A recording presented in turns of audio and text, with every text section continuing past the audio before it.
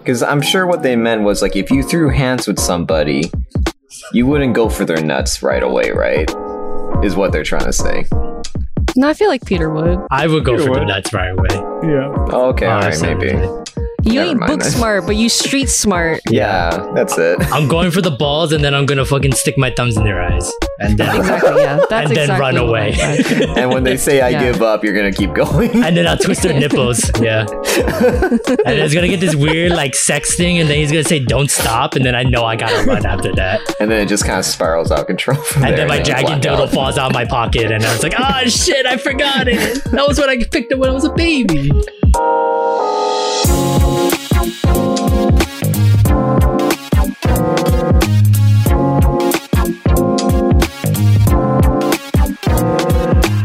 Hey, what's up, bruh? Welcome to the Weeb Power Gym. I'm your front desk guy, Lance. Are you looking to start a membership? What's your name, little dude? Yeah, my name's Peter, and they've been bullying me every day, and I want to get fucking swole. Fucking swole? Yeah, you came to the right place, man. And, that's cool, man. Peter, right? Yeah. My uncle's name is Bert. Anyway, let me show you around. All right. So these are the machines. Don't mind the stickiness. Okay. Oh, hey, this is one of our regulars, Kai. What's up, my tendonitis brother? Hey, bro.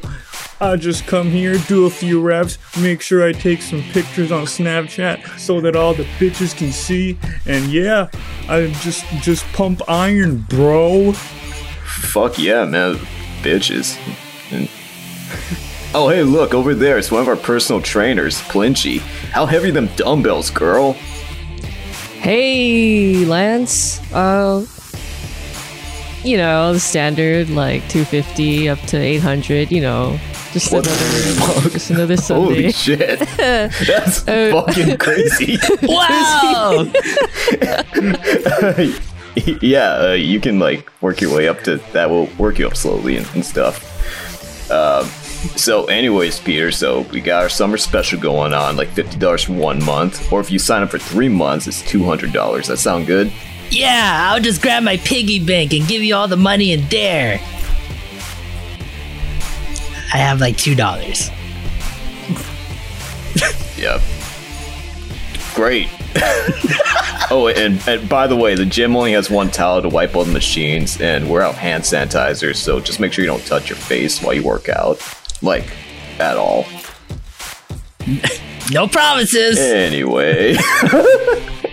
Hey guys, welcome to the Weeb Power Hour, your weekly podcast discussing the latest news and topics in the anime and manga world. If you forgot what our show was about based on that intro. This is episode 40. We are entering the month of June, and I don't know about you guys, but it is fucking hot. Yeah. Yeah.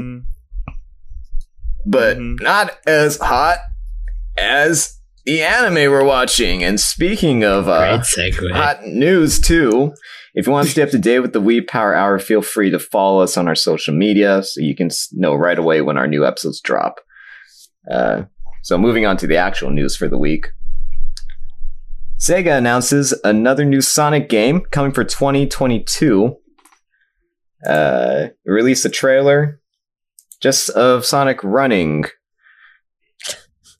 What do you guys expect from the game based on that almost nothing information from that trailer? That Sonic is gonna run. And he's gonna go fast. Oh my god. Dude, it was a huge disappointment. A lot of people were saying how disappointed they were. all, It's like, like, hyped for it, right? We're like, oh shit, what are they gonna announce, you know? Yeah, And then shows nothing. it was nothing. pixels. And people were like upset. Like the whole Twitter people were like upset too. Hieroglyphics. yeah. I mean, the trailer looked nice, but then again, Yeah. Sonic trailers always look nice, and then the actual game Mhm. comes out, and it looks nothing like the trailers. Well, you know, everyone likes Normally. to dog on it, but I've only played one Sonic game. Which one was that? I think it was a DX one where you could have Chow babies and like That was feed them. Yeah. arguably animals. like the only like competent one of all the 3D Yeah, it's pretty Sonic good. games. Yeah.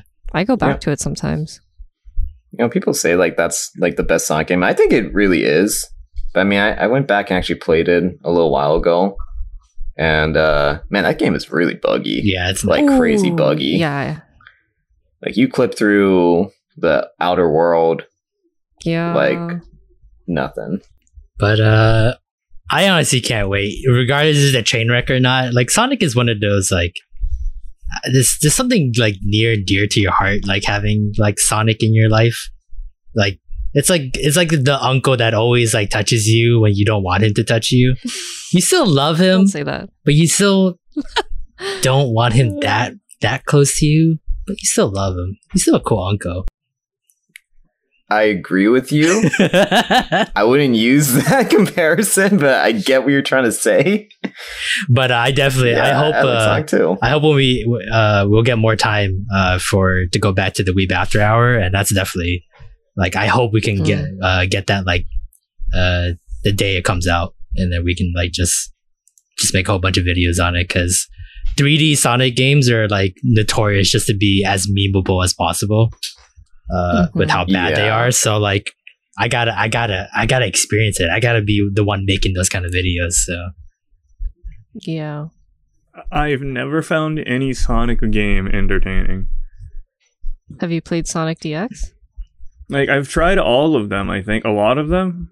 Or not a lot of them. Like, the ones on the computer, the ones on, like, DS, the ones on, like, Game Boy, the ones that were accessible to me growing up.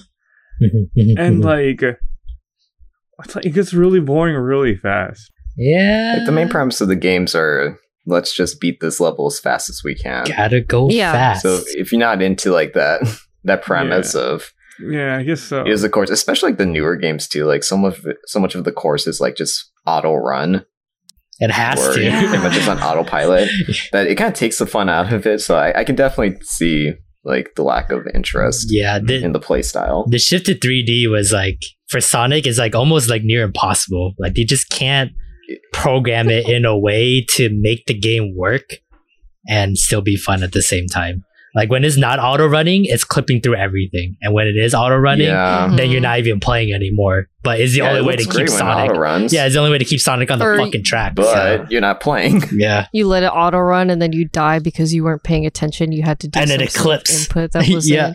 Yep. Yeah. So it's Or quick time events or something. yeah, it's just That's it's Sonic. tough.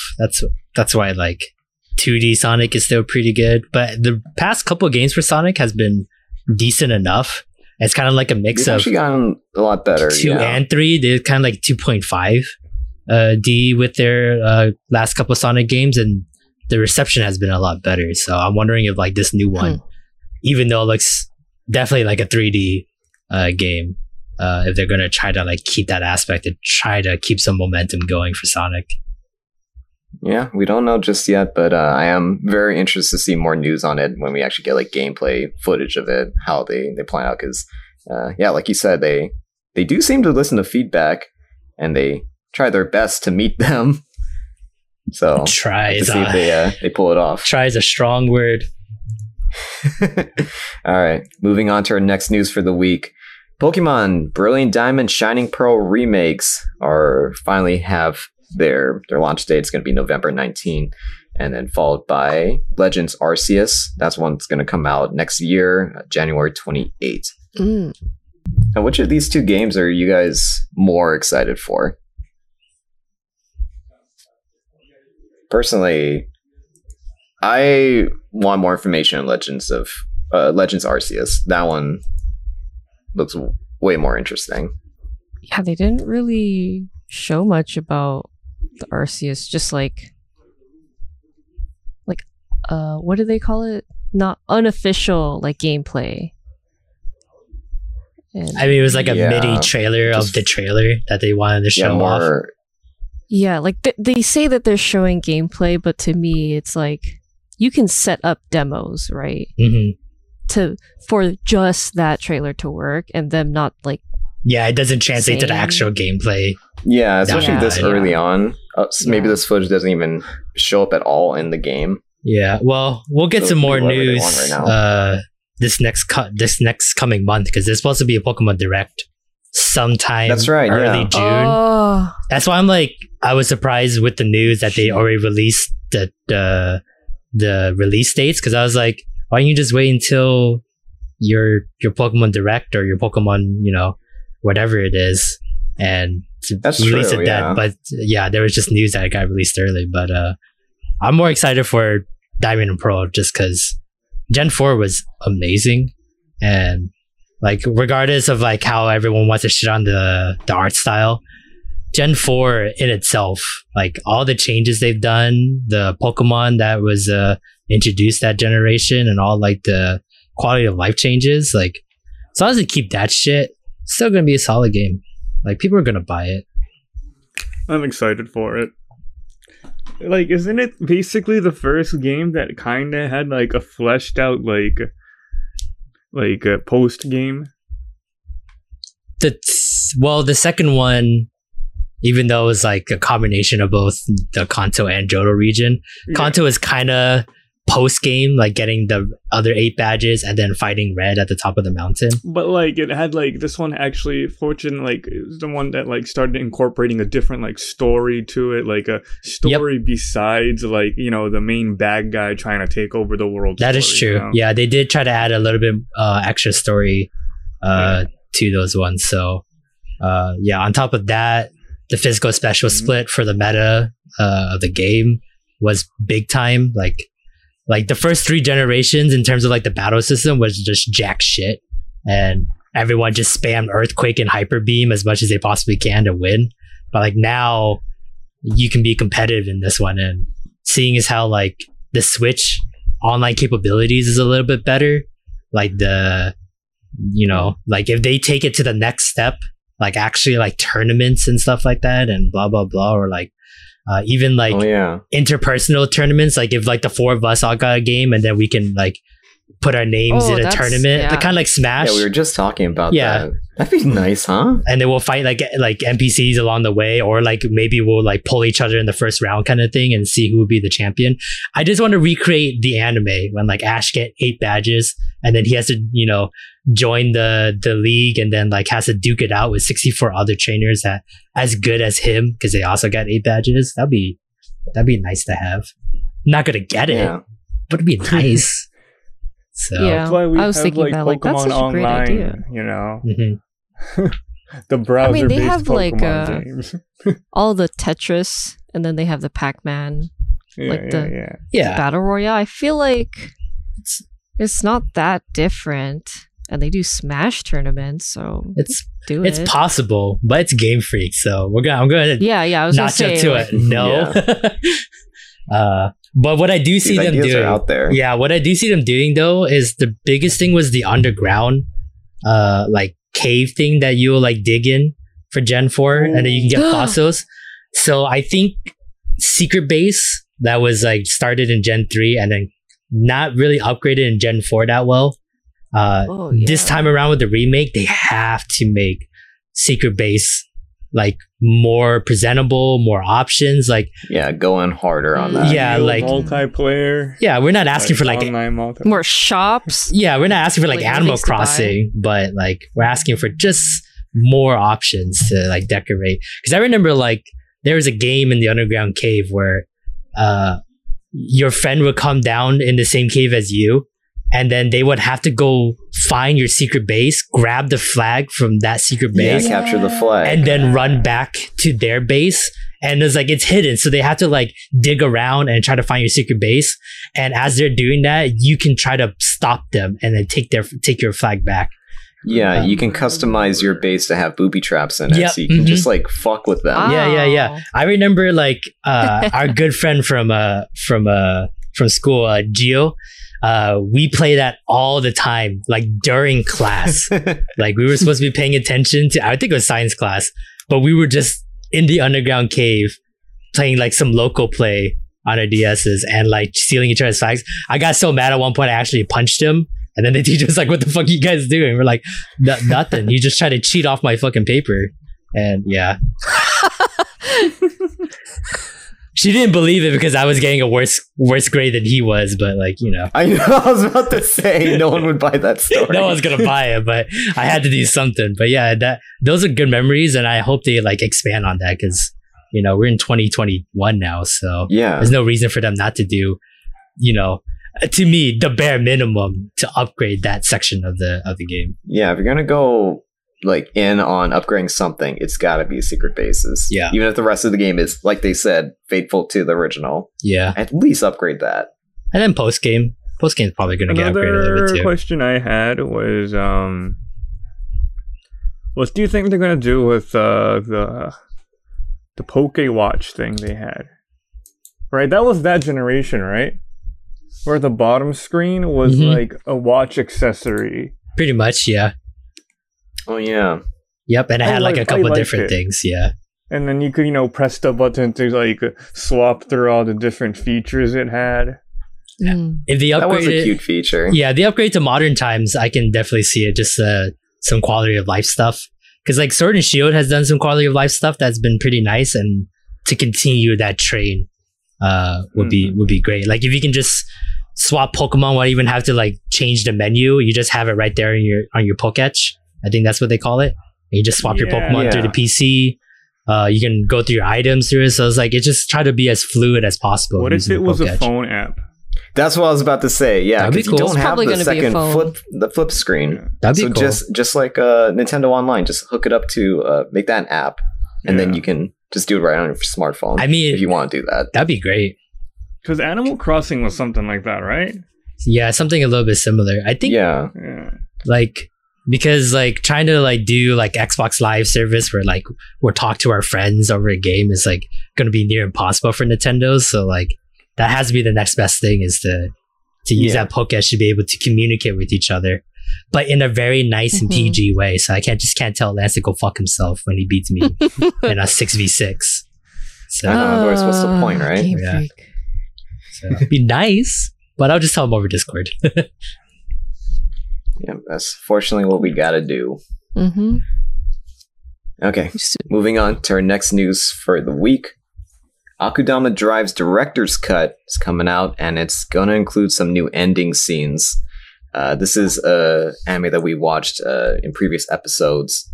And among the scenes, I don't know if you guys have looked through, they had like a little teasing screenshots of these extra scenes. One of them is Pupil fighting with the executioner boss. And if you guys remember, one of my biggest complaints from the show was Pupil did not get an ending at all.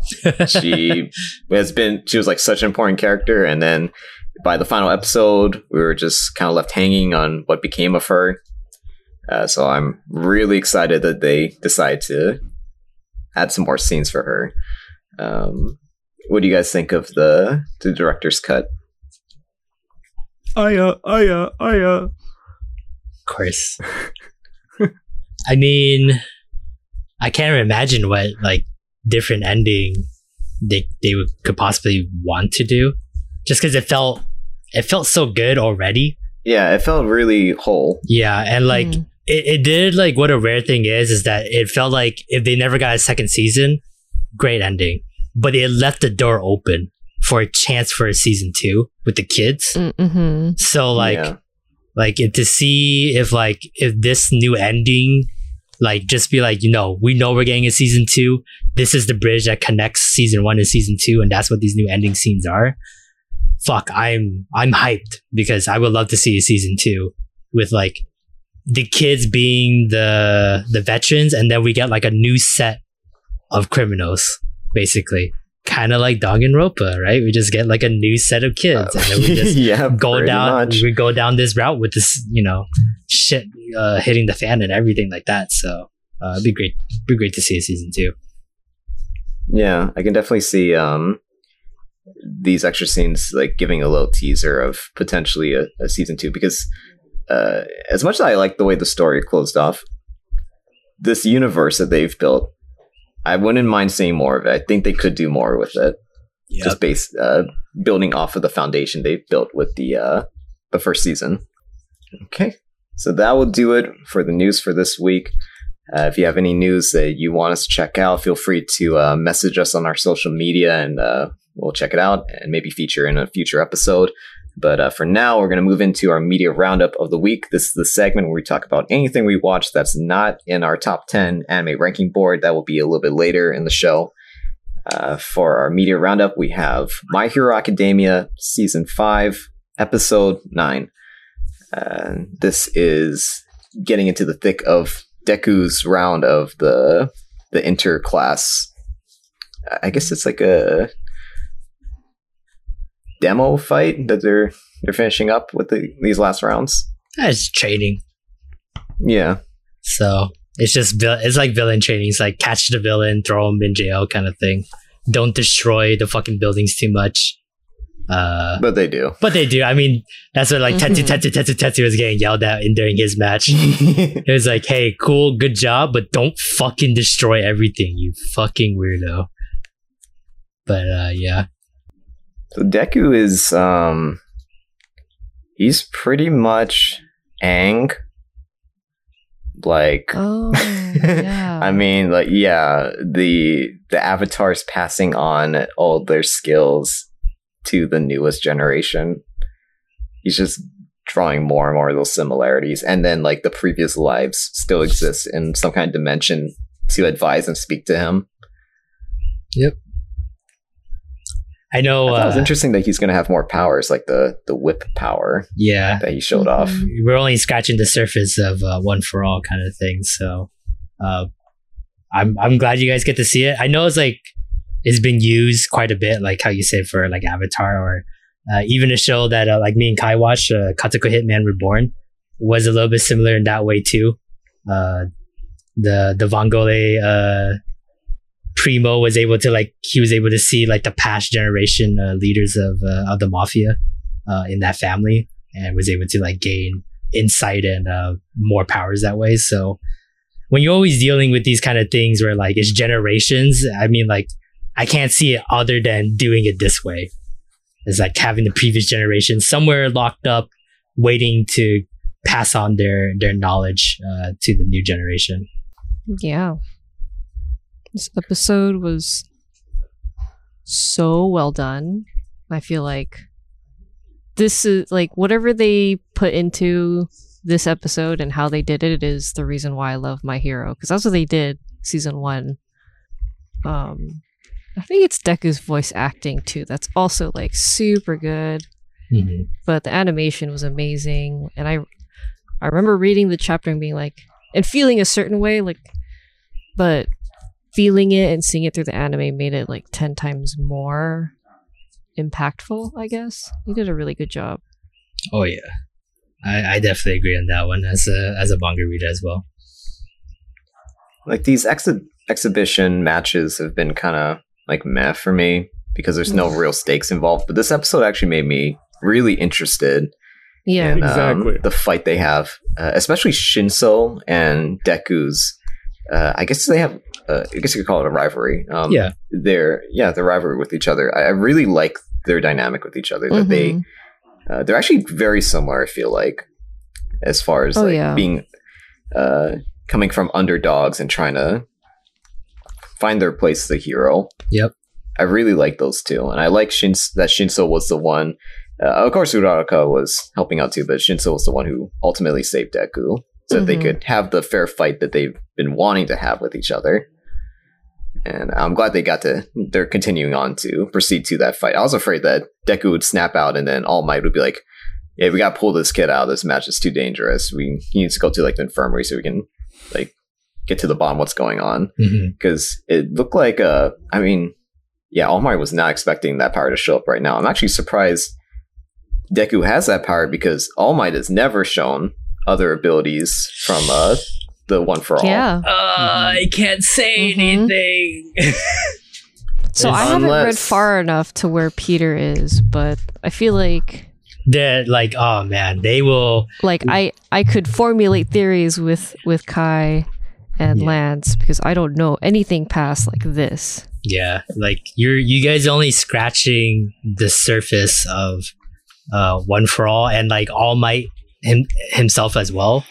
He's not you don't know everything about him yet, I guess. And the more we get into like the other generations inside of Deku, the more you'll get like an idea of like their relationships and like how things came to be and how, because obviously like each generation had to pass it on to the next generation. So like they're connecting thread between each other. Like you guys don't know anything about that yet. And you're probably going to get like a good taste of it this second half of the season, just because it's the one that's going to be world building and we're going to talk more about them. Plus it's a villain section because that's how My Hero always does it. So if it's one for all, then all for one will also always be involved for that kind of stuff. So we'll see like those connectings and then see what you guys' theories are, because I'm kind of curious to see what you guys think of. Yeah, I'm glad to hear that, because I was starting to think like All Might was starting to lose. I feel like he was almost done with his character development. Yeah, he was going to take more of a backseat, but this actually brings some more intrigue into him. Yeah, that there's more to him being Deku's mentor. Yeah, he has more to give for sure. So, I just can't wait to talk about what's going on currently in the manga in like 2 years. I just can't wait. Just 2 years from now. So like. Okay. Yeah. So that'll do it. So like, hold on. Okay. Do you have anything? Kai had a thought. All Might, just right? like, All okay, Might, yeah. right? All Might, super strong, right? Sure. Yeah. And like I never understood what his quirk was. Like what's so special? He's quirkless, and then he got one for all. Yeah, exactly. And he got one for all, and then but like. Specifically, what is it about him? Like, what would he pass on, kind of thing? What Deku got season 1 and 2 and 3. His hero power. Is it just that, or is he like? No, like I had this idea that every one of the previous generation has their own power. He got All Might's or whatever was passed to him. Yeah, but then All Might doesn't have a quirk, so that means. But the power he got is someone else's visage, and it's not All Might's power because All Might was quirkless. Yeah, but my assumption is that what if All Might developed a power like as when he got one for all, because like Deku basically is like making his own power, right? Like by using like the way he punches shit and kicks shit. So like my like random ass theory is like. All Might, he's like this scrawny dude that uses a quirk and he becomes big and buff. Like, what if that's like his power? That's like not his power, related. though. He explained that he's skinny because he's just physically frail now, and that him becoming buff is him like flexing really hard. Oh, okay.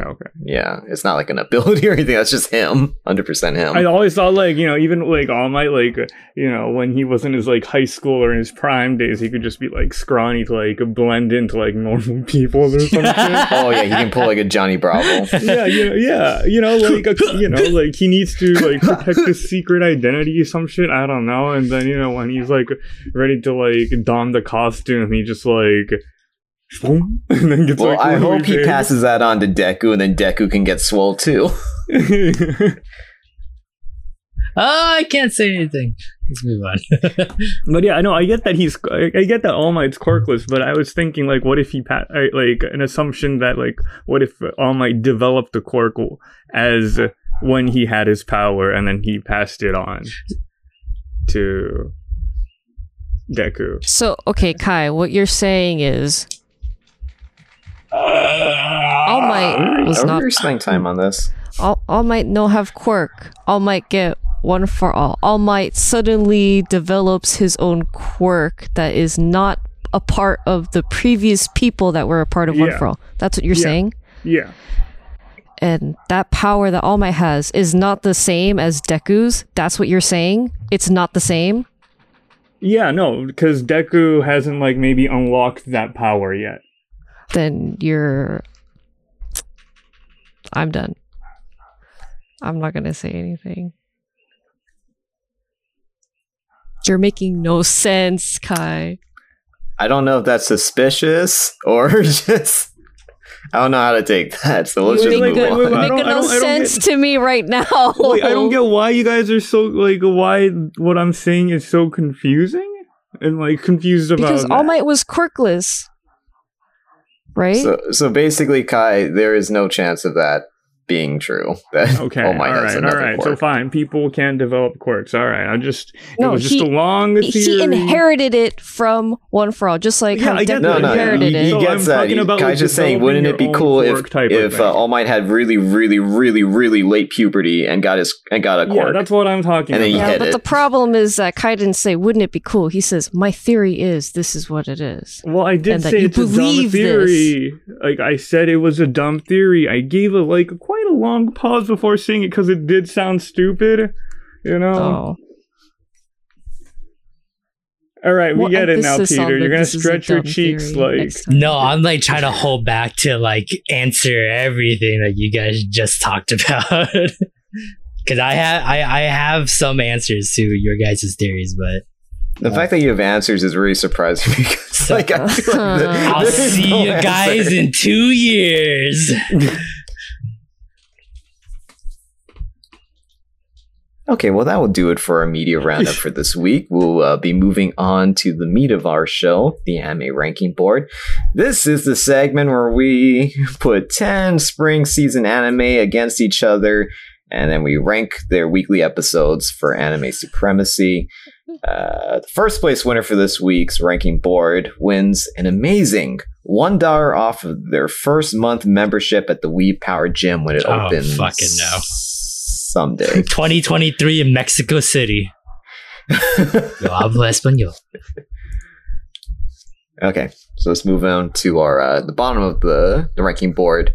10th place, we have... Oh, God. Full Dive, the ultimate next-gen full dive RPG is even shittier than real life. We got a spectacular 10th place across the board. I'm good to see the growing pains have yielded a appropriate 10th place for the new ranking board. It's the first time we agreed 10th place with this anime. You know, I asked that, and my answer that I got was he got bullied in the military, and I was like, oh man.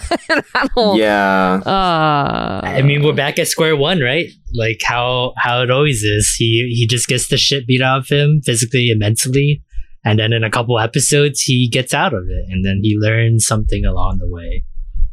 It's the formula. Because this is what we needed with the start of this. I feel like this is a new arc, basically. Yeah. He's out of the slump, he's starting a new arc. And I like to start a new arc where the previous arc started, which is exactly in the same spot. Yeah. Like the charm of this show has weared off weeks ago, and now we're just just scraping against metal. We were being the horse episode 3. I felt like the horse is just a pulpy mess at this point. Yeah, so it doesn't even look like a horse anymore. When do you think it started falling off? Episode 2. 3. I think I was starting. It was early. It was very early. 3. Whatever episode was the flashback of him running the track meet and he peed his pants. That was I'm done. I'm that was kind of the nail in the coffin. This kind of sucks. That's your whole reasoning to be who you are. And then that douchebag white guy that was just oh, I think you'll be the best. And it was oh, but just kidding. Yoroshiku onigashimasu. Fucking Confucius once said to me that if you want to be a good track runner, you don't pee your pants. And then he just walked away. I'm what the fuck is this shit? And then, it just kind of got boring from even Riona and fucking Masioka trying to do anything to keep the comedy going. It's not even coming close to it. So yeah. All right, next, moving on. Yep. 9th place. We got Higehiro, otherwise known in English as I Got Rejected. So I shaved and I picked up High School Girl Runaway. We have 9th place across the board for this one as well. Now, I'll start with this one.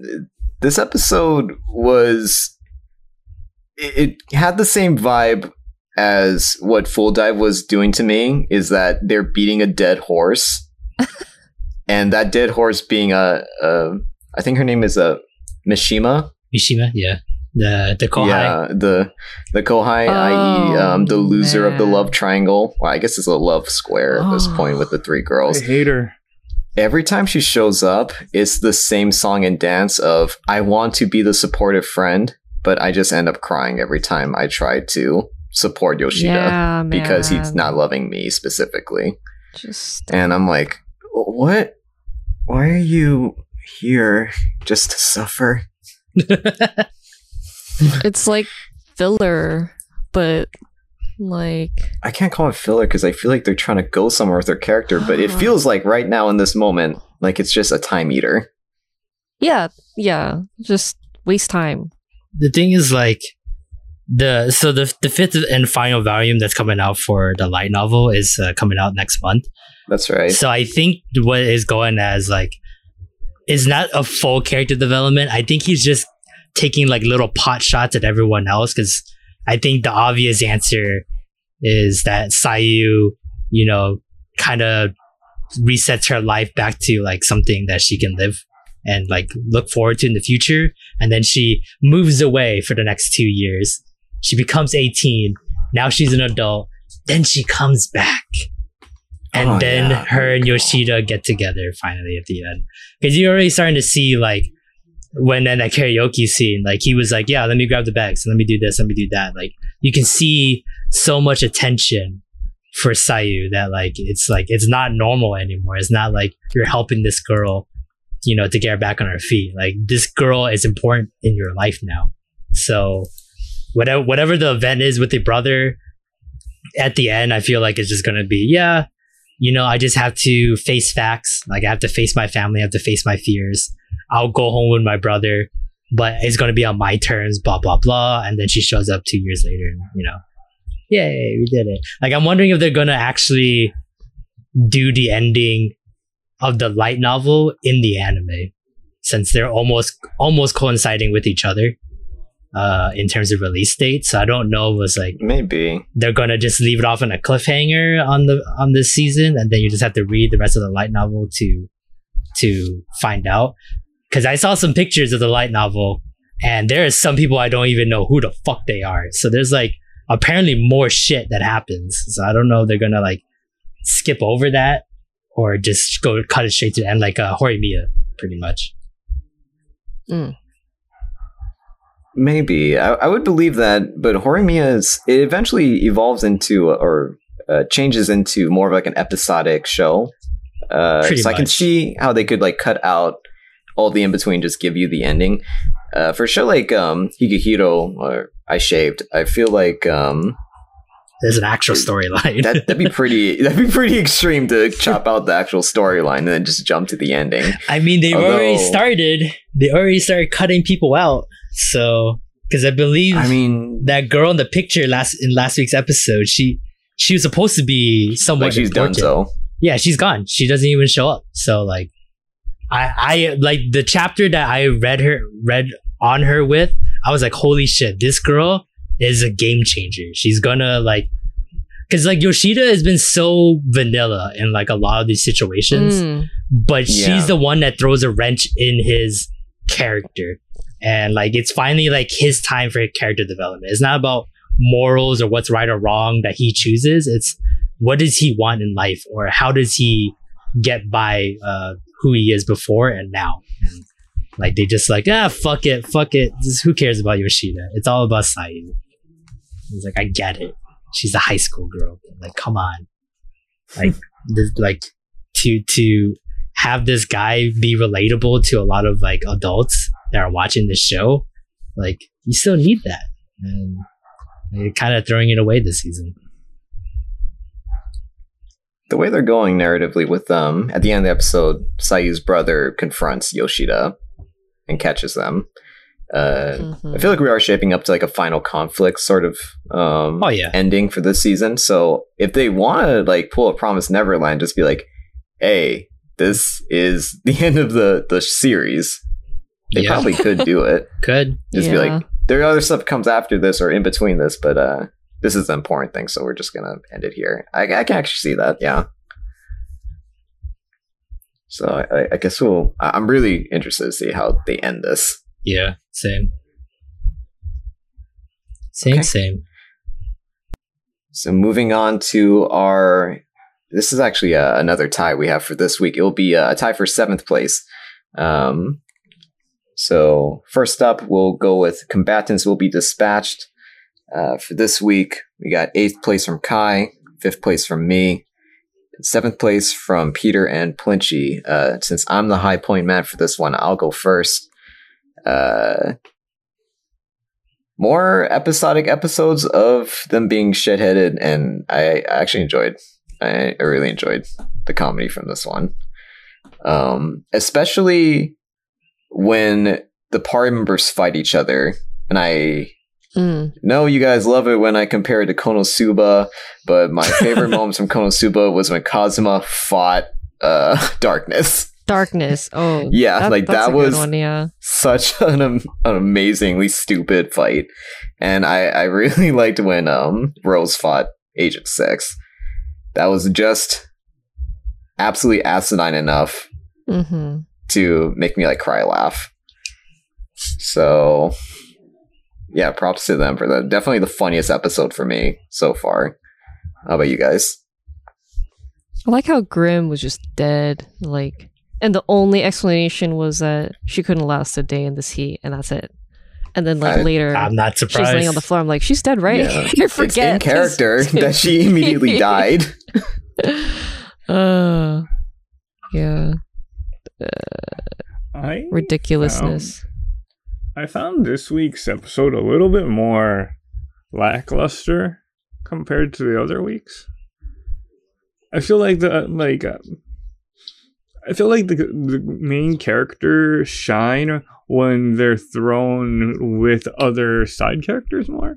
Like when it's just them talking amongst each other for the whole episode, I feel like it's a little too boring, especially because one of them's literally not there, sleeping.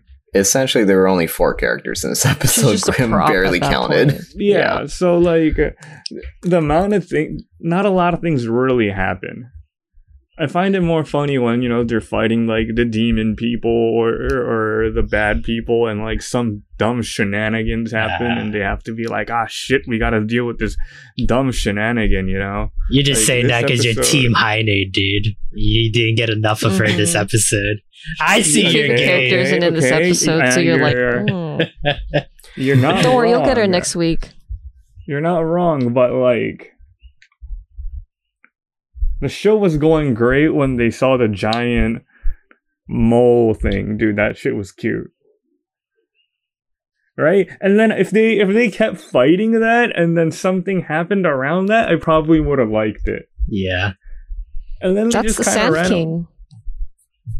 What's the Sand King? That's the whole reason the demons are fighting our that's city. the monster that's terrorizing the demons and forcing the demons to fight the mole humans. Thing is the Sand King? Yeah, I think that's the Sand King, dude. Yeah, that's the explanation the princess gave Alice. But not Alice. Absolutely, I absolutely know that the moment they finally get to meet the Sand King face to face, just a nice dude. Nothing wrong with him. Misunderstanding. Yep, as usual. And then someone's gonna kill him in front of Agent 6, and Agent 6 is gonna cry because he finally made another friend, and he couldn't keep him. Because I mean, that's the formula. That's what it feels like. Every monster / animal that Agent 6 comes in contact with ends up being really nice, and then someone just ruins it for him because he can't have any nice things in this world. So I know they've already done the joke before of Agent 6 in a desperate situation where he needs evil points, and then he just can't seem to get it no matter what he does. But I liked how they did Snow and his bit, where Snow is pushed to the point where she's so desperate that she finally gives in to help generate evil points. But it's too late already because at this point she's so desperate that it's not evil willing, so it's not anymore. evil anymore. Yeah. And they just get fucked from there. I don't know. I think even in the future, it'd be tough to get evil points from her. I think she's slowly, falling in love with Agent 6. So like all this I think it's gonna sexual, normalize to it. it's just gonna normalize for her. She's just gonna have to like. So it's not going to be an option anymore. She's just It's gonna like- end up being okay with yeah. it, and it's not fun anymore. So, but now it's just like Grim has to die, so you can just like necrophilia and just fucking do that shit.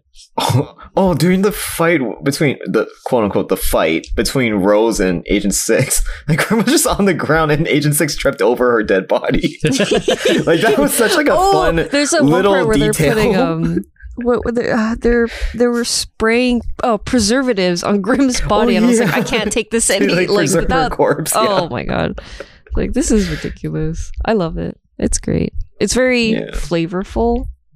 Like it's got a lot of character. There's so much like tiny random things that they're like, this is funny. Yeah, Mhm. it's the small details that I like the most about the Mhm. show when they're just like you didn't have to like just put Alice like shoo spraying Grimm's Mhm. dead body, but like The intermissions that was are still cute nice. too. the yeah, intermissions that are was funny. great. I've come to really appreciate those. I don't like the ending intermission or ending scenes. Oh yeah, with the it's like, three. Oh no, Come on. yeah, It's so boring every single time, and I'm like watching it to see like they're gonna like somehow like go back to where Agent 6 is, but just those three characters, it's just nothing. Yeah, like It's so- all of amongst it the is supporting just- cast, they're at the bottom for sure. yeah. I can't even like count them as a supporting cast at this point. I feel like they're just guest stars. They just show up whenever. I don't even feel like they're part of the story. You know, like how we were talking about like a lot of Japanese reality shows, like Terrace House, for example, where they have like a peanut gallery to watch the show and like commentate so that the viewers can like kind of like like relate to their commentary. I feel like that's basically what they are in an anime form. Not doing a good job at that. A lot of, I mean, Like, they're not really kind of did characters. that. Like what you were saying is like when people are watching Terrace House, like half of them, if not all of them, are like comedians, right? Or like done variety shows a lot. So they like have funny things to say, or they have funny like viewpoints. Like these three are just like they're just regurgitating what the report is that they sent in. That's it. There's nothing funny about what they're saying. There's no like different viewpoint they have on it. It's just Yeah, they're just there to recap. I'm like, I don't need the recap. I just watched the episode. Like what? It's like I don't know. Waste of a 3 minutes that could be for something else. I know. Now that wonder if actually they're, does feel like, like a time trying- eater. I wonder if they're trying to build like a side story that ends up relevant like later, because they keep talking like, oh, we fought the heroes, we're fighting the heroes, and then they Yeah. reference that for like 3 Yeah, they episodes. actually Like, have we something finally Doing kill the hero in the or background. defeated, and we're super tired. Like, okay, like that's interesting, but Not interesting enough. Yeah, the only payoff I can see is if you're right, and like say episode, what are we at now? Like We're at episode 8, like say like episode 11 or 7 so, or 8. it actually becomes relevant and starts affecting I think what's I need going to on in Agent rewatch 6's it. side. I there's like there was a person, was it the prince? There's a hero that Agent 6, like they try to get Agent 6 to replace. Was that a hero or is that a prince? The prince of the city is The chosen Yeah. one, is right? the chosen The hero. chosen, chosen one one? is the It's the prince, prince. the brother of the princess. Oh, okay. But he's we don't prince. know where he Was- is, and the fucking king ditched like last week, so we don't know where the fuck Right, he but is. the chosen one got Yeah, no one's gonna teleported miss him. somewhere, right? Yeah. One of the demon lords. So what if he like, got teleported to Earth, and that's the hero that the 3 girls are fighting? Well, that'd be cute. That's not like, I was like, It's not important, but that'd be cute, I guess. that's right. That like they've been in a constant. They've been in like, war for like the past like 3-4 weeks now. Yeah. Yeah. So Hmm. not unless they like teleported the chosen hero and then just convinced him to fight with them in the war, but just like But then you need Yeah, I Easter just eggs. feel You gotta like- like show a little something to get that hint across. If anything, I think that would be a nice touch, because I feel like at a certain point they didn't start actively mentioning fighting heroes until like a certain. So I'm curious if that's when that started. That's when the guy got teleported. So I think I'm gonna. It's more than just a coincidence. Yeah. Well, I guess we'll see, but I'm not holding out hope for the peanut gallery. All right, so moving on to our other tie for 7th place, we have Shadow's House. And this week we have 6th place from Kai, we have 8th place from me and Peter, and 5th place from Plinchy. So we'll start off with a high point person for this week. Plinchy, what would you like or dislike about this week's Shadow House? I think I'm not really expecting any of the dolls or shadows that are in the debut trial right now to die. I'm not expecting that. So really the biggest redeeming factor for this episode was the Edward reveal. And like it opens up so many different questions and makes it more interesting to watch, because up until that point it was like what's the point of watching them go through this if they're gonna constantly say and make me believe that every doll is gonna rescue their shadow, right? And like Kate Soot is breaking the chains and she's about to get fucked by whatever spikes, and then she's freaking out and Amelico's right there and the Soot stops because she's calm. Like, okay, then she's gonna be fine. Amelico's gonna save her. Well, going on that point, I think the debut wasn't to kill anyone, but it was just to see the relationships between the dolls and shadows. Yeah, but testing them. But that's what I mean. Like, it's gonna be okay. Everything's gonna be daijobu, right? There's no stress. Oh boy. People might fail, and that might mean dolls get they don't get destroyed, right? They get recycled, but we don't know. But it doesn't make me feel like worried or scared for any of them, really. Like but up until Edward, I don't know what the fuck happened. I have a lot of ideas, but he seems like him and his partners are trying to like take over Shadow's house or something. Well, the other two are from his debut group as well, and he's got power over them, and they're the last 3 that they've made it out. So people have died, or dolls have died up to that point, if these guys are the last 3 to make it. So right, yeah, the hierarchy is God. It wasn't up until that where it's like maybe not all of the curtain has been pushed aside, but I feel like a good chunk where you're like, oh shit, right? Like we're not just seeing it through the children's view now. Like it was very like innocent. Oh yeah, no worry. And now that we're out, in the more open world, I guess, where you're trying to become not a child anymore, I guess. We see all this like fucked up shit that's happening. We're like, wait. Yeah, I mean, honestly, it feels where like are we going now? It's open one curtain and then like it closed like 10 curtains over. So now there's like more curtains in between because it's like it opened the curtain and then there's a big tower with a bunch of windows, and all of the windows have its own curtain that you have to open. It just opens up too many possibilities. So like an advent calendar. Like this week, that's why like this week I think for me it was 8th place, just because it's the setup. Like all this is gonna pay off. Hopefully, I don't know this coming week, but maybe the following week, because we're getting to that point where like we got to see how these hierarchies in these floors work. Maybe even get a glimpse of what Lord Grandfather looks like. That would be something to see. Like, he seems like an end boss to me, so I feel like every season, if Shadow's House gets multiple seasons, we'll just slowly keep getting hints. Maybe we'll see a picture on the wall. Maybe we'll see his fat ass like going across the hallway, and we see like him like shadow wise. I like the idea of the fat ass grandfather. Yeah, that's a different image. Yeah, he's gotta be fat. I can't imagine him being buff and toned and skinny. But yeah, just so many questions, and I don't even know what to think about Edward. Is he a doll? Is he technically the shadow that like goes over a doll, and that's like his set powers to like control any doll that he wants by putting it over the body. So technically Edward doesn't really look like that. That's just another doll that he stole from someone else.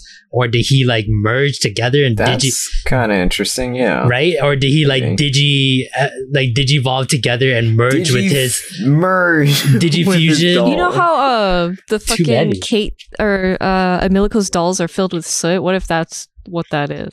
Yeah. You like go. Yeah, he can actually possess dolls. Exactly. So like, or like they fuse together. So technically that is his doll, and then like he gave up his body. And if that's the case, is it possible for other dolls to do that if they get to that high of a point? But then like you're looking at the third floor and you don't see any of them, you know, not shadows. So like, how did he obtain that power? To Edward, yeah. Exactly. So it's just like, that's what it seems like. Or especially the ending that they made for him. Yeah, it was very cryptic. If you can try to like look at every picture, and there's just like countless theories you can try this guy's crazy. He's make it from that. I think he'll end up being, I wouldn't say like quote unquote a good guy, but I think he will be on our side at the end, because I feel like maybe somehow like when he's on that second floor, he's making these tests hard because he wants reliable allies. And he needs a good team to combat against the third floor. And like when he was looking through everyone's like notes and like their graphs and like how well they were doing during the test, he's this third person that he stopped on, which I assume is like Emilico and Kate. Like he gave them like, oh, this is weird. I didn't expect them to be like this, but they have something that might be useful. Like something's churning in his head that one of these kids might be useful, or it could be Rum.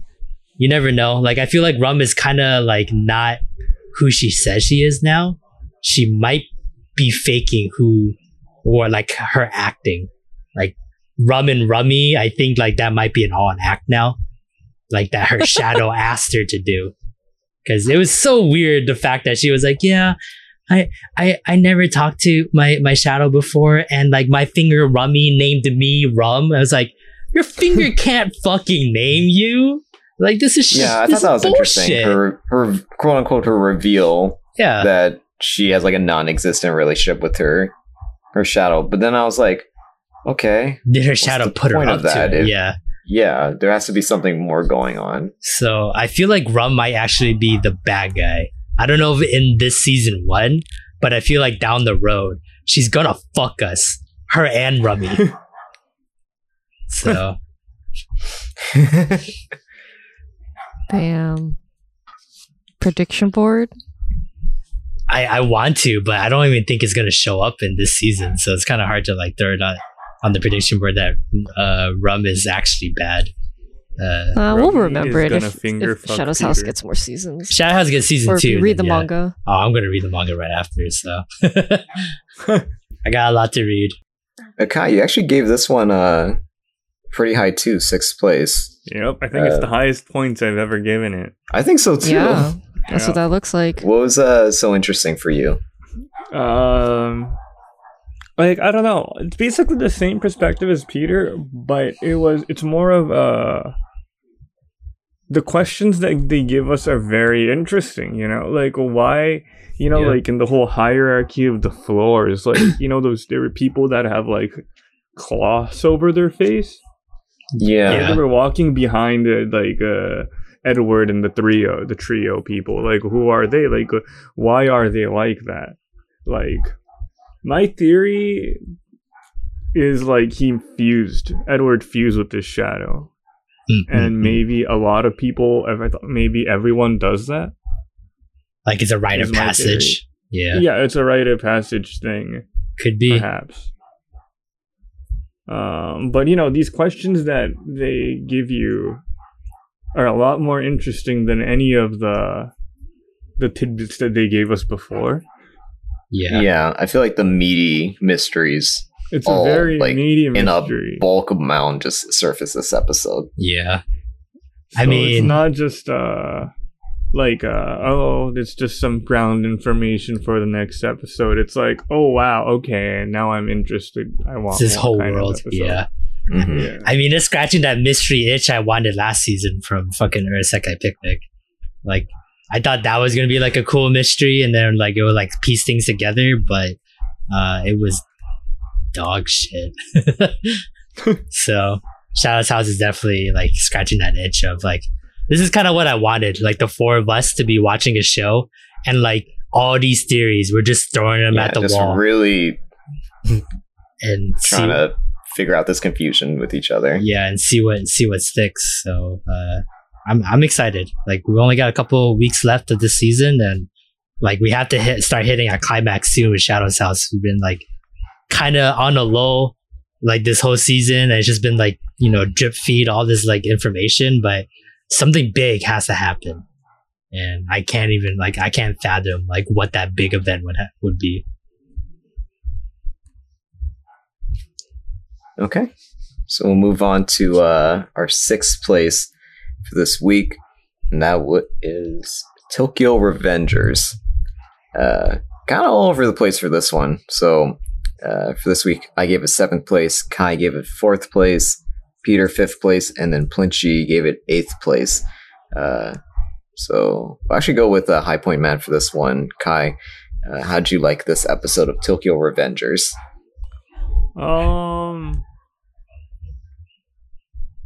I kind of expected that Mikey and Dorakon would get back together in that way. In that where they're just gonna laugh it off, and then they're just like buddies again, you know? Yeah, they're just bros, like, yeah, whatever, man. Only possible with Takemichi. Only possible with him. Bruh. Because he has a certain charisma that brings those two together. Classic Takemichi getting beat up every episode trope. Yeah, gotta fill that quota. But his girlfriend, dude, the way they drew her was so cute. Like, throughout the episode, it was like she was drawn really well. I liked it a lot. Yep, I agree. Her and the other girl, Emma, blonde girl. Yeah, I could care less for the other girl. This guy. I like her better. Blonde-haired girl. But the whole plot, what I'm excited is the whole plot twist that there's two people trying to kill him. To kill Dorakan. Yeah. Who will it be? And like, whose theory was that it's gonna be the dude's buddy? Didn't anybody say that it's gonna be the dude's buddy? Peter? What was the theory? Oh, I predicted that, like, so like when Pachan was just like, yeah, my buddy blah blah blah got fucked up and stuff like that, I'm like, it's so convenient that your buddy got fucked up by this gang, and like their entire like immediate like girlfriend got raped and she got put in a hospital, and they killed his like entire family. It just felt so convenient. Oh, they didn't kill him, they just beat him up. No, like they killed the his friend's family. Yeah, Pachan's friend. Are you sure? Yeah, his family. They hung them. Yeah, killed his family, killed him. I thought that's a term for like beat them up. No, like I think them up. I think they killed. I think because I'm hearing it right, and I'm pretty sure they said they like hung them. Like, like actually hung Whoa. them. Yeah. So like Mobius was like, "Whoa, that's pretty like fucked up." But like it seems so convenient, and why would Mobius want to do that? That it felt like, I don't want to say it was like generated, but it's just like someone was working behind the scenes. But I didn't guess the other guy, Kiyomasa, the one that like Takemichi's like stopped at like his little fight club at the park. I didn't expect him. Like I only expected like Pachan or Pachan's friend. One of the two was trying to set up the Tomon gang to to get fucked. So yeah, but it makes sense. I totally forgot about that guy. I thought that he was like out of the show. Yeah. It makes perfect sense for him to be the one to try to get back at Draken. Yep. Yeah, but seriously, like, Hinata is They do such a good job with Hinata. Like a lot of times in like shonen anime, I'm not like totally in on romances, especially like the love interest girls. Like they're pretty bland. They're just Cringe. They're like the love interest. That's their character trait. But Hinata is actually like really likable. Yeah. The and also she's really just cool with everything. Yeah, I think like when me and Lance were like watching it, I was like, damn, this girl, she's ride or die, dude. Like as much as she hates the fact that Takemichi is like in this gang and that he has to do all this stuff, and she wants him just to be happy and not get the shit beat out of him every fucking day. At the same time, she still like accepts him for who he is, and yeah, she's so supportive. This is such a wholesome thing for her. And just like, man. Like, I can't imagine, like, now I'm thinking, like, this is a crazy theory, but Kai got me on this crazy theory train now. But what if, at the very end, she gets saved, but then Takemichi dies, and then she goes back in time? Like, maybe one time, maybe twice. And somehow she goes back in time, and then she has to save it, and then she becomes kind of, like, the main character for the last bit of the storyline to save Takemichi at the end. Wow. Because she has the characteristics to carry that responsibility. I love Steins Gate so much. I love Steins Gate Zero so much. Yeah. She has the capabilities to run that responsibility now from what I've seen these past couple of weeks with her. So be cool, but who knows? Because I know, what is it? Tokyo Revengers, the manga, it's going into its final arc this coming month. I don't know if that means like just like that's it, or that's just the final arc of like whatever like section. You know how like One Piece is like, oh, we're just done with the prologue. Now we're going to move on to the actual meat of the story. 20 years later. Like 5-10 volumes. Yeah, so who knows? But like it sounds like we're finally like going to start wrapping things up in Tokyo Revengers, and I'm very excited to see like how things turn out at the end. Interesting.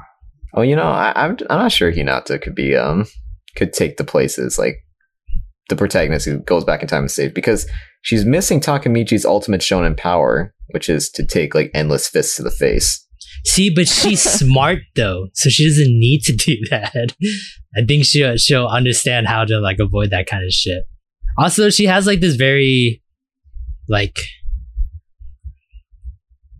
understanding tone with her. Like it's not just with Takemichi, but I think her empathy with like a lot of people. Like she kind of forgave Emma real quick after like she tried to have sex with Takemichi, and then the fake blowjob at the hospital. And like all the other jazz, like obviously she joked with Takemichi, but like it felt like she's like understood where Emma was coming from and how much she loves Draken. So that's true. Like that kind of empathy, not for a long arc, but just enough to really like cement these two and their relationship with each other. Okay, so that will do it for our bottom half of our top 10 board. That means it's time for our Weeb Power Minute segment. This is our Q&A segment where we answer questions from you, the viewers. This week, we're just pulling questions from the random question generator. If you want your questions featured on the Weeb Power Minute, feel free to just message us, leave us a comment wherever you're watching us, and we'll be more than happy to feature them in a future podcast episode. But for now, first question for the Weeb Power Minute. What job would you never do? What if we already did that job? Okay, I mean, I love listening to you talk about what Nightmare Target is. Is it Target again? Yeah. Yeah. So what if they're like, Peter, come back to Target, dude. We'll pay you $30 an hour, Peter, to do your same job again. $30 an hour. Would you do it? No, I couldn't. couldn't. Just mentally and physically, my body just would reject it. Can't do it anymore. Like the Target that's getting built, like by my house, I know for sure I can probably nail a manager job there and then get, paid that amount of money. But then I just think to myself, my managers suck and they were losers in life. I don't want to be like them for just a little bit more money than I could just get. You don't have to be like them, Peter. You could be better. No. The job and the cycle. The job forces them to be like that. Like they're great people, but this job like just ruins them. Like to a point where like it's unbearable to be with them. Like when we like go out and like do like our like hangouts at like Dave and Buster's or whatever bullshit bar we go to. Everyone's great. Everyone's fun. We all drink. We're all having fun. But the moment we put on the red and khaki, we walk through those stores, you're a fucking asshole. You're a fucking asshole. You're an unreasonable fucking asshole. Like everyone sucks because the job is too much pressure for them. I'll keep that in mind next time I'm buying milk from Target. I think I'm going to go tomorrow, actually.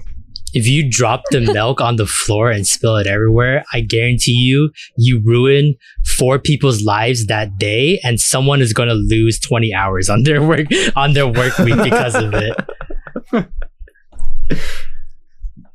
Kai, do you have a job that you would never do? Yeah. I would never hopefully need to become a dishwasher at a big box restaurant or a dishwasher in general. I've experienced working in like good restaurants. Like I work currently in a big hotel. I've worked at a smaller restaurant. I worked at a Dave and Buster's. Okay. Oh man, Dave and Buster's dishwashers. We all like the dishwashers there. I didn't know you worked at Dave and Buster's. Former convicts. Oh, because Dave and Buster's don't like hired former convicts, and like yeah. That job would only get filled by those like cracked up guys, because like it's a fucking terrible job, like any big box restaurants in America, big portions on large plates, right? Lots of ketchup, kids drinking milk, ketchup, sticky everywhere, mustard, pasta sauce, a lot of ketchup, ranch, a lot of sauces, dude. A lot of that small sauce dish. I get there's a lot of ketchup. And you got your, food runner like myself, like bringing the food back from the table and just throwing it in there because we don't have the time to nicely put it down because, we're literally getting yelled at our managers. So we're literally throwing it in there. Water, splish, splash, splosh, ketchup, ranch, mustard, everywhere. And they gotta literally if the food's still on the plate, they gotta literally push that food away with their gun or whatever, touch that stuff, man. And it's splashing everywhere, dude. I don't think I could do it. It just smells terrible too. You know what? Thank God there's people who do it, but I could never do it myself. Now I actually have a real answer. I just can't work in any food related job. Just can't do it. There's something in me that just tells me I'm not right for this, and I'm gonna ruin people's appetites, and I'm gonna get myself really fat because I'm just gonna eat everyone's food. Just a feeling. There's something high what's the word? High accountability when it comes to people's food. It's high maintenance. That's very stressful. Yeah. See, you think, right? You'd fucking think, right? Dude, after I working at Dave and Buster's and I quit, I couldn't eat at a large restaurant for over a year because I was too scarred because I know what happens in the back of the house, Yeah. Like the manager's yelling the guys doing the salad or the main dish, why isn't the salad here? Why isn't this coming up? They're yelling at them. The guy's doing his best, working as fast as he can, He's got no time to change his gloves.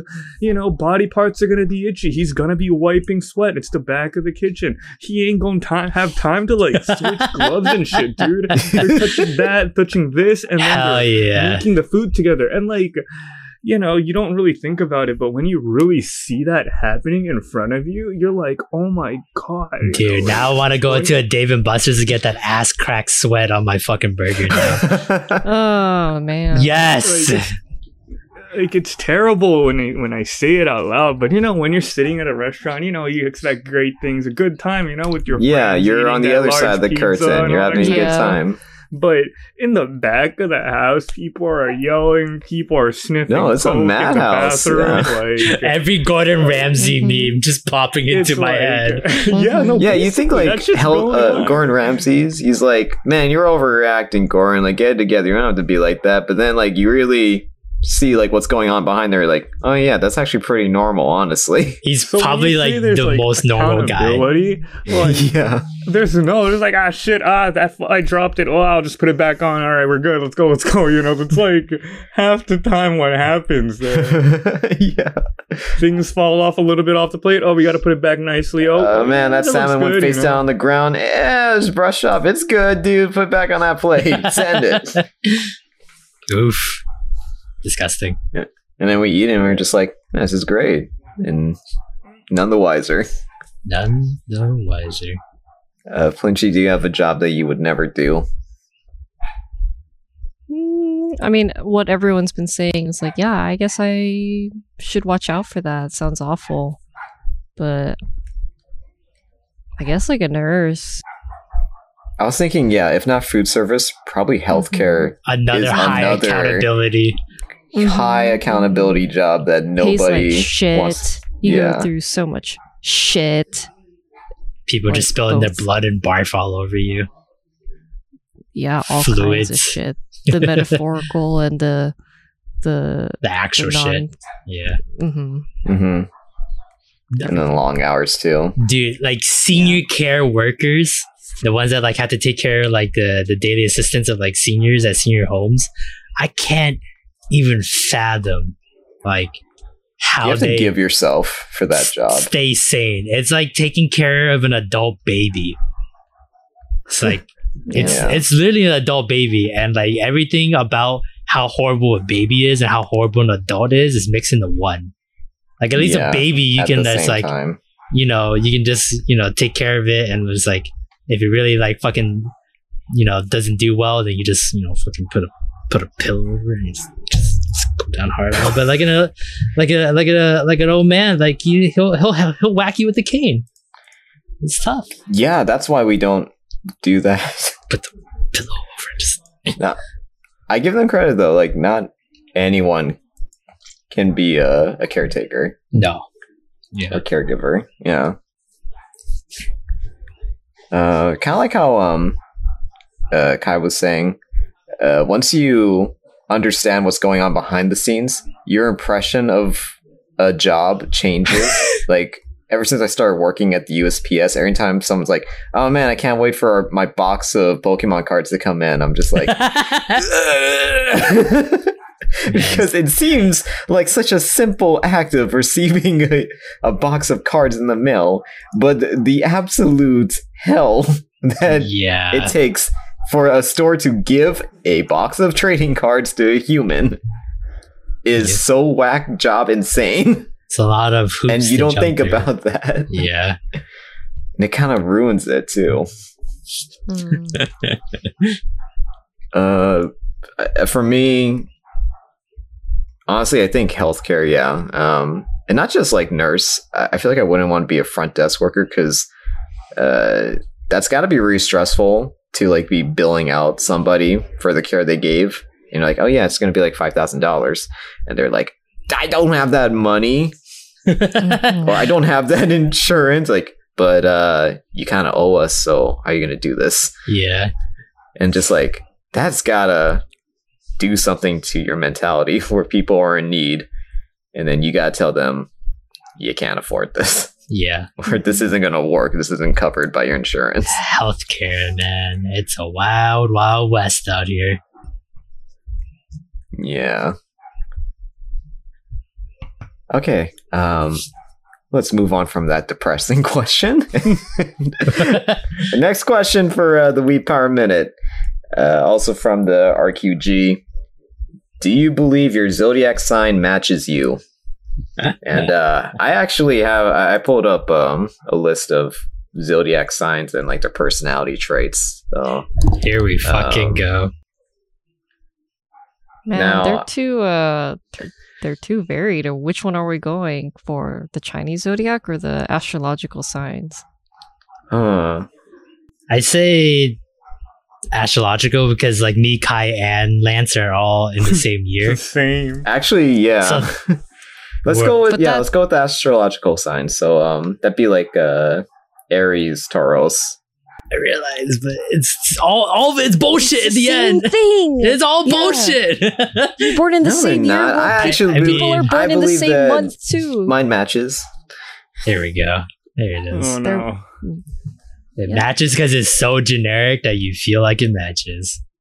I don't, because I mean, I'm looking at like Virgo, for example, and I'm like, that ain't fucking me. Ew, you're a Leo, Virgo? I feel like I'm a Leo. You So can't just choose. I am a Leo though. I was born Oh, July. okay. I thought you were Virgo. No.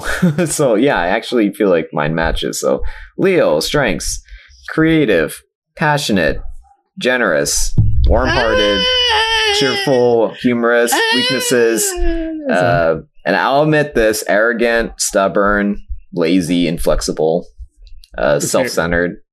Like, yeah, okay, I can see that. The inflexible Alright, then part, that's for sure. I'm looking at Leo traits as well. Would you agree with you being generous, idealistic, and would you say you have a great sense of humor?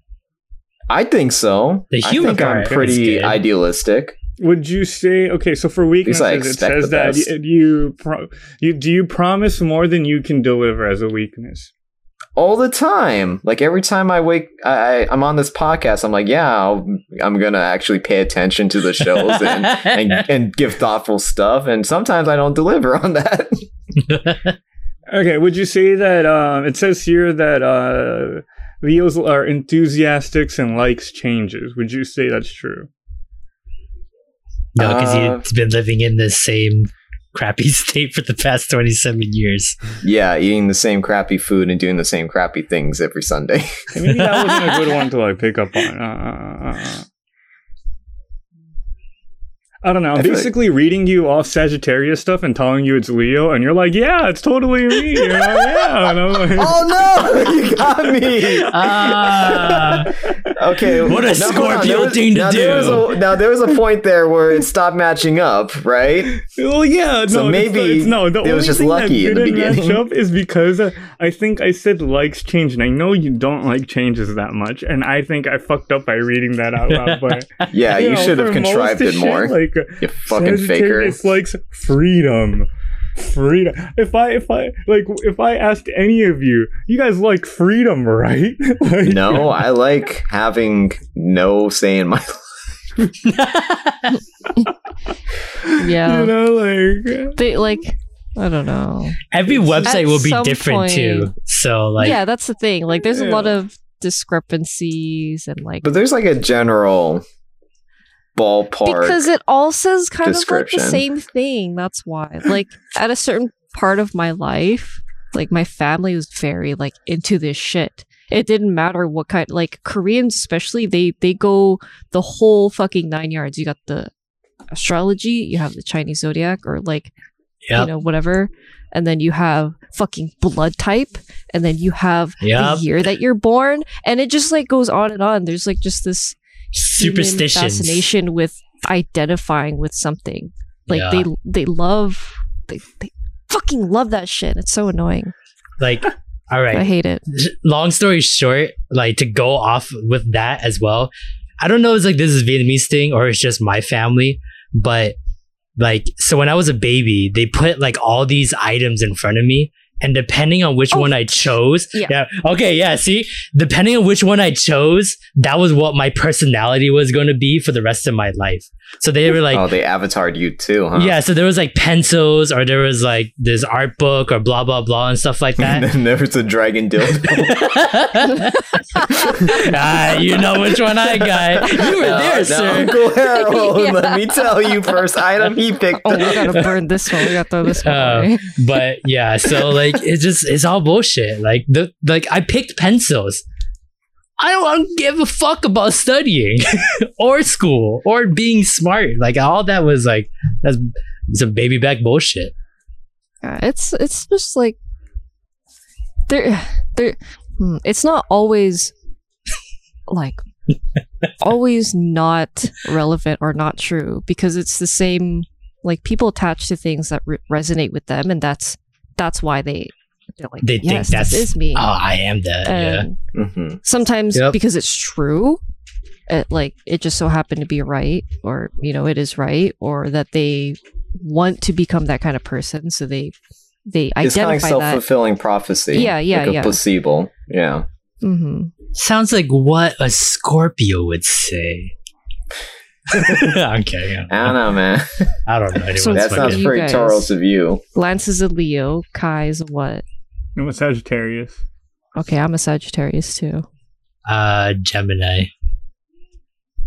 Ah, so you're a two-faced bitch. Hell That's yeah. what that means. Fuck yeah! That's the moment I like. See, oh man. Oh, Yeah. what? That shit always gets me. Oh, so when you were mentioning the whole baby picking thing, like that's super common in Asian culture. There was something else that is that they like to latch onto and identify, but I totally forgot. Yeah, which Names. dragon dildo? Oh, you like the best? names. Like my family had such a hard time, or like they're so like, especially Korean names. Like you name this, and that's who you're gonna be. That's your personality. Oh yeah. God, like, me it's- too.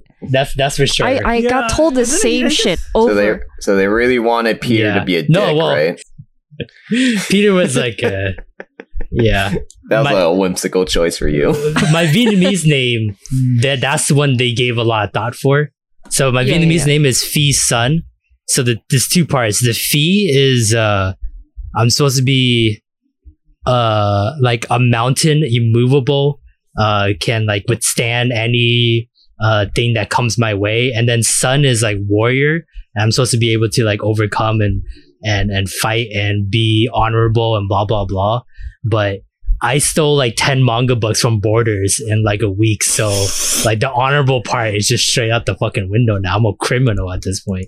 Not a big time criminal. No, that's not true, dude. Because I'm sure what they meant was like if you threw hands with somebody, you wouldn't go for their nuts right away, right? Is what they're trying to say. No, I feel like Peter would. I would go You for the would. nuts right away. Yeah. Oh, okay, all right, so maybe. You Never ain't mind book then. smart, but you street smart. Yeah, that's it. I'm going for the balls and then I'm gonna fucking stick my thumbs in their eyes. And then Exactly. Yeah, that's And then exactly run what away. I thought. And when they say I Yeah. give up, you're gonna keep going. and then I'll twist their nipples. Yeah. And then it's gonna get this weird like sex thing and then he's gonna say don't stop and then I know I gotta run after that. And then it just kind of spirals out of control from And there. then my it's dragon black dildo out. falls out of my pocket and I was like, oh shit, I forgot it. That was what I picked up when I was a baby. I lost my head. Yeah, the whole Asian naming thing is like very apparent in Korean too. Yeah. Like it's For like, do you have my- cousins that have similar names that are like similar to yours, or are they completely different? Completely different because they all wanted their sons and daughters to be all Okay, different okay. things. So it's Okay. yeah. Kai, do you feel that way too with your naming? So my Yeah, dad's Gaitonia. side family, like my last name, the kanji character for my last name, the character itself is kind of top heavy. Like if you were to like Tread Basically, a carefully. You don't want to give out your last name now. yeah, so basically the kanji character, right? Like there's a bunch of lines and stuff, but the base is like basically like 2 lines. There's like 2 lines, and then there's Okay. basically a bunch of lines on top. So it's like a Uh-huh. top-heavy kanji character, and like that's literally my dad's side's family's last name. But when my mom got married, she said that kanji character being top-heavy is not good luck because you'll topple over in life. So Yep. we have Yep. a same That's- phonetic name, but the character itself is a lot different. simpler character. So, and it's like more Ah. evened out. And it's like not top heavy. So like when my grandma like writes her last name, it's like the old last name, but like when my mom and dad write names on like legal form, it's our new last name, and it's like, found that really weird. Superstitions, man. I know people who do that. Yeah, I have some not completely Chinese, because they're a lot of the people that I grew up with, they're more like mixed Chinese, Vietnamese, or like Cambodian, and all these different things. So I've had a friend tell me like, oh yeah, my parents' last name is this, but they didn't think that was good, and so they'll change the fucking lineage because like, this is better for you. Like, Yeah. you start the new life in America. Yeah. And like, I've had a guy who's his name was Zach, and then he changed his name to Bob, and I was like, No, Bob. But then you can't say some, you're like, the Zack attack anymore. yeah, sorry to like name call, but that was like never mind, I don't want to keep talking about it. Sorry, Bobs. But for like my Korean name, like the same with Peter, like they take the character Ga Hyun is my Korean name, like that's the first name. And I found out, like, eventually someone told me that it was my dad's father that named me. I'm like, I've never met this man. Like, oh, well, grandfather named all of the other kids in his family. And so there's a bunch of, like, similar sounding Korean names. I'm like mine is Ga Hyun. And then there's, like, Gai Hun or some shit. Like, it's so similar, but like a syllable is like slightly different, but the base is like, still there. Yeah, it's all like the same play, and I'm like, why? But mine was like, they take Ga from Arum Daun Ga, which means beautiful, and then Hyun is like a part of a word that means wise. So like, okay, you're gonna be beautiful, you're gonna be wise. Like, okay, cool. That's cool. And now you just spend every Sunday on an anime podcast. Yeah. Wise choice, big investment. Where half our viewership is just Lance rewatching the episode over and over. Yeah. But there's always like the whole like ridiculousness of it. But then I think at some point you do end up forming, or that it's just so vague that it could apply to you. Because like, I feel like you can make any connection to anything, because humans are so good at that. It's just like superstitious. Brains love patterns. Yeah. So like even like in Asian culture, like getting married on a certain day at a certain time. Dude. That like somehow like you add it all up, or like because of your family tree and like the lucky numbers and stuff like that, it gives you a beautiful marriage, and then you just fucking get divorced the next year. Like it's so wild to me. It's wild to me.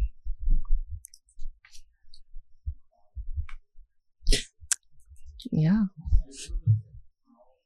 But yeah, I think I'm like a Leo. Oh yeah. Yeah, I guess I'm a about that, Sagittarius. Yeah. Yeah, I guess I'm a two-faced bitch. Okay. Last question that came in for Weeb Power Minute. A surprise question from Pup Tarts. Can I get about Tree Fitty? Loch Ness Monster, you got me again. God damn it, Nessie. Goddamn Nessie. That's the third time this week, Nessie. Shit. Okay. So that'll do it for the Weeb Power Minute. Again, if you have any questions for us, please feel free to leave us a question in the comments or message us on social media. We'll be more than happy to feature you. But for now, we're going to be heading right back into the top 10 ranking board. This is going to be the top half. So our prestigious top 5. First up for our 5th place, we have 86. Now, this one we gave 7th place from Kai, 4th place from me, 6th place from Peter, and 6th place from Plinchy. I'll start off first for this episode. We're finally entering into... I feel like this is the final arc for this season. Where we'll be fighting against Undertaker's older brother, who is now a commander in the enemy army of robots. Yep. But before that, I want to talk about the beginning part of the episode, which was I feel like the culmination of Lena just sucking this whole season. And it kind of got shoved in her face this episode. Yeah. Because her friend she knew finally, them. Like, yeah, just all these like revelations just dropped this episode. Like, oh gosh, I forget the friend's name, but she actually knew Who cares? Undertaker. I hate her. Yeah, she knew Undertaker as a child. She was friends with them. Yeah, she was friends with them. And then her family. And then she turned into a bitch. Yeah, she turned her back on them and just was like, oh, well, can't save them. I'll stop caring about them. So yeah, she's a bitch, which of course we kind of knew she was always trying to sway Lena away from sympathizing with the 86. But yeah, that kind of like fatalistic mentality she has, it really just summed up the entirety of the Magnolian culture, which is, this is the way it is. Let's scapegoat these guys. No sense worrying about it because nothing we can do about it. Dude, and fuck you if you try to go against that. The uncle, that one line he said, he was like, I just don't want the people to know that we were alienating the 86 crew. We didn't want them to think we were racist. So we'll just let them die so no one You can't be racist against a race if they're all dead. I was like, fucking, Big that's a 2000 big brain, dude. IQ right there. I am so smart. Like, did Hitler think the same thing? Is like, I can't be racist if I just kill all the races I don't like. Like, I'm glad everyone's done putting up a front, the friend, the uncle, everybody. I know, this should have happened a while ago. I don't know. I think this is the right time.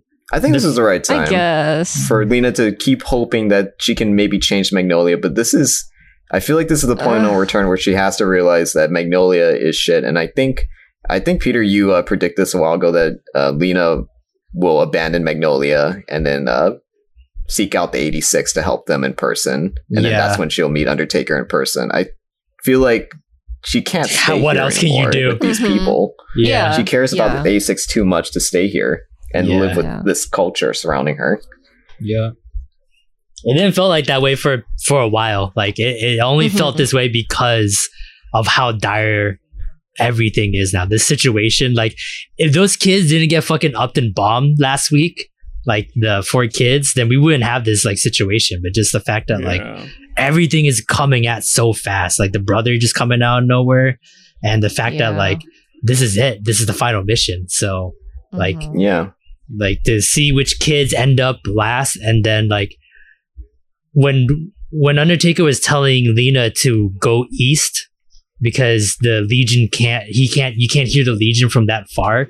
I wonder like now Lena is going to be kind of out of the picture. We're just going to focus on the kids for the next 3 episodes, and somehow they make it to the east and she made like a camp or whatever, or like some kind of like safe haven for the remaining kids, because it's not going to be over with just killing the brother, because the brother is just a cog in the bigger scheme of this. Just a small piece of this huge army. Yeah. So I wonder if she's going to like bring these kids back, and then like maybe in the east there's more kids, more 86 kids or something of that sort, and then they're going to build a rebellion from there to not save Magnolia, but just to save the world, I guess, in that idea.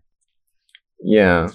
Something has to change, because this episode very firmly played out that everything that's happened so far, the system that the 86 have been trying to survive under, that Lena has tried so hard to make work, it doesn't work. Yeah. And if we stay in the situation, it will end with, it's rigged.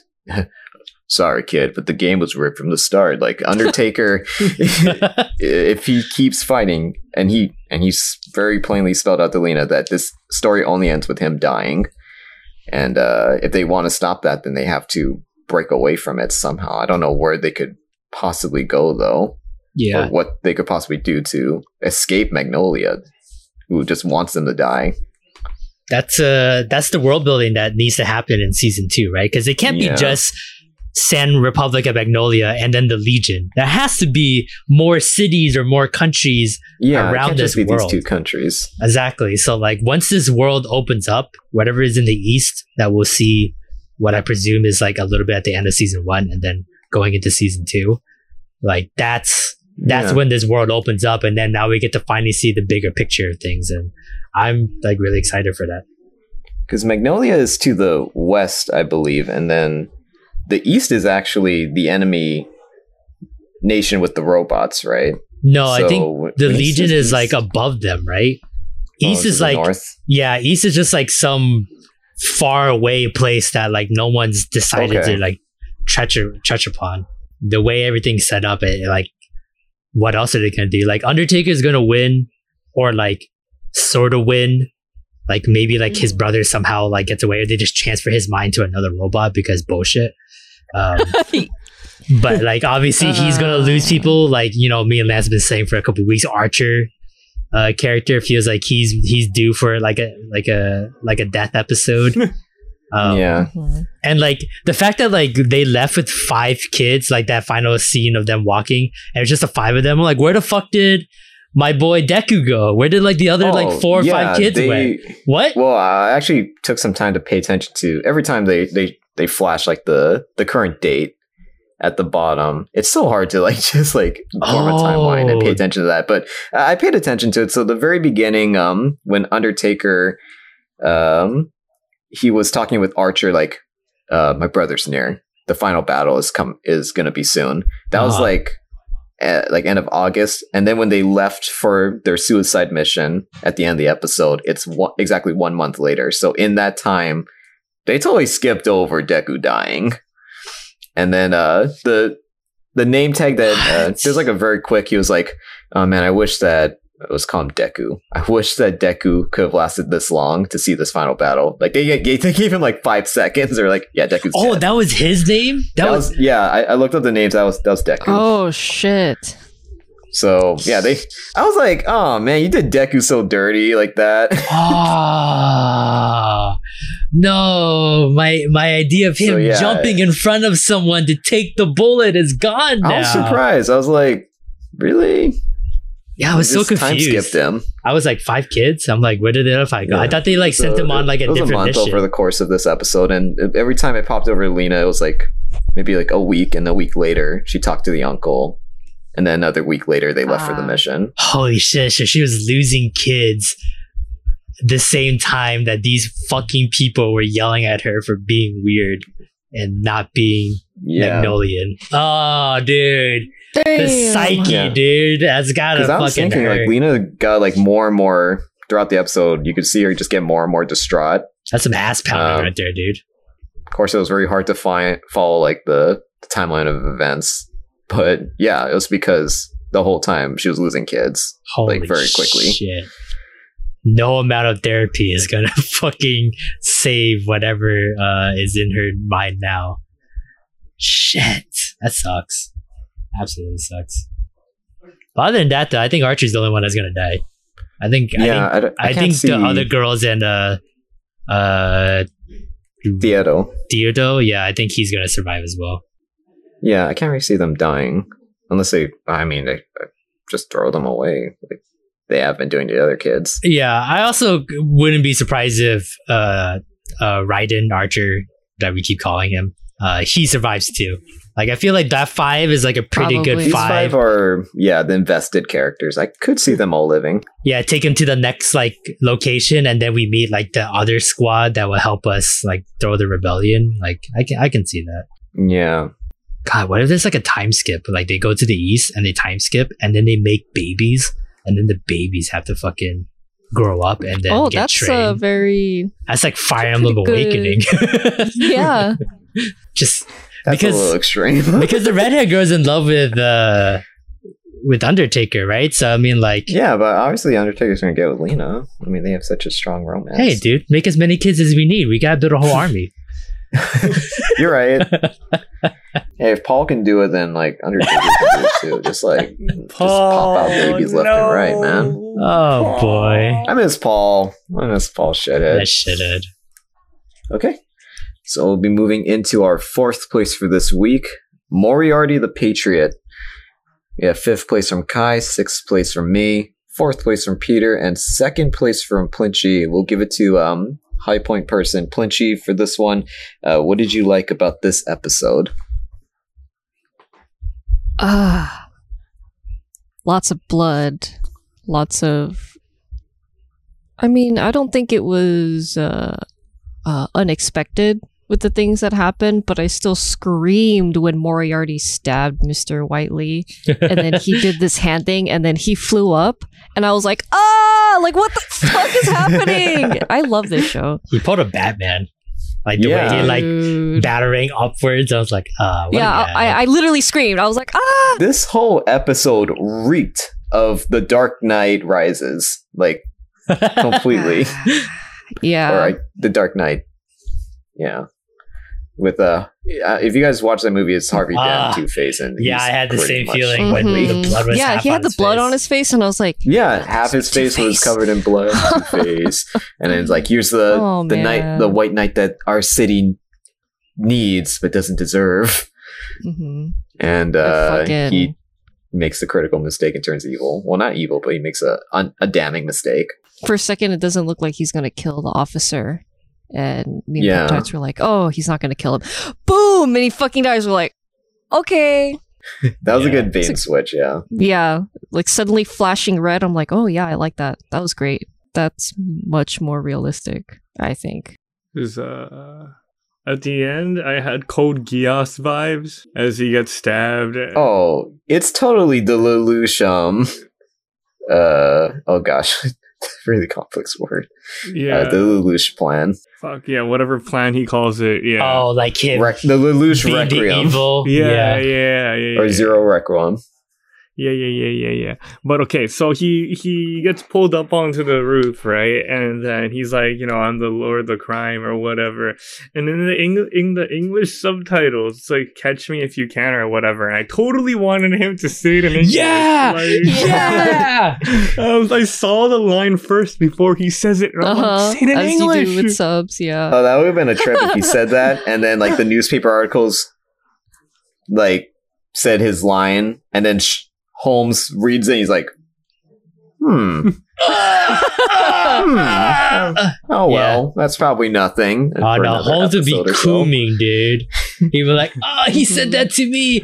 Now when I read this newspaper, it's like he's saying it to me again. Like it's just like that weird, like it's like I'm a fan and my hero's talking to me kind of thing. So, but yeah, I'm excited. Sherlock's coming back too. So now we're finally like kind of sewing everything up for this end of the season. Like all the players, this final conflict are getting in. Milverton is like really showing off like how evil he can be. That dude is evil. Yeah, like I was actually kind of surprised how evil they made him in this show. Yeah, just up and killed like an entire like family right then and there. So yeah, just for shits and giggles, like his whole monologue of just like, yeah, I did it. It's because I'm evil, and that's how it is. Like I want to be like the idea of evil. I'm like, what a fucker. What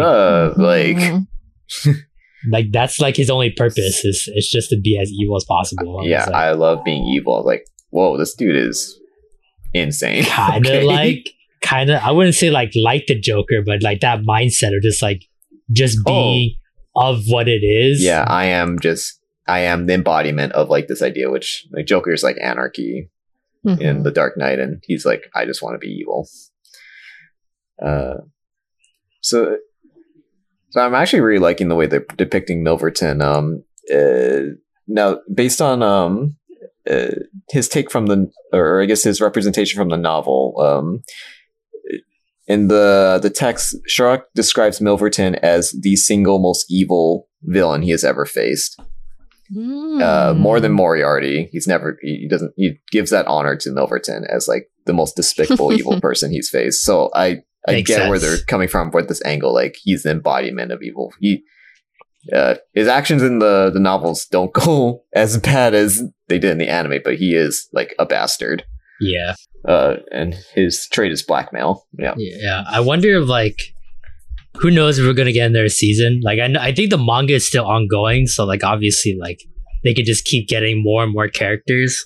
But if this is like it, and we're not getting anything else, I wonder if this is like the end of of Will, right? Like, because it feels like Sherlock and Will are going to work together to take down Milverton, but something has to give, right? Milverton's got to get something out of it. And I think like Will dying might be like the ultimate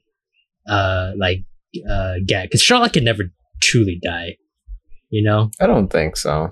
So that's why I feel like if this is like, because I'm sure like in the manga, you know, they just kill Milverton and they just move on to like the next, you know, famous person they can get in their storyline, and then that's the next evil person. But this is it, man. That'll be a wild ride to see like Will like kind of accomplishing his goal, but not in the way he wants to, and then Sherlock understanding that and like doing everything he can to continue the Lord of Crime and like its goals, because I think he maybe finally realizes the good in it, but he's gonna do it his own way, kind of thing. And that little like relationship with him and Will might be kind of wholesome. I'm hoping that happens. The way they're setting it up narratively, I can see that kind of ending where I definitely feel like Will is setting himself up to have the Lelouch martyr death, and but then Sherlock Suzaku, exactly, being the righteous figure of justice, like he doesn't agree with it, but he understands him, and he becomes a figurehead, and he becomes the figurehead to try to make Will's dream a reality his own way. Oh yeah. And that's all I know about Code Geass. Everything after that, that's pretty much all you need to know. Couldn't care less after season 1, to be perfectly honest with you guys. All right, next up, we'll be heading into our third place for this week, Odd Taxi. This week, we got third place from Kai. I gave it my first place for this week.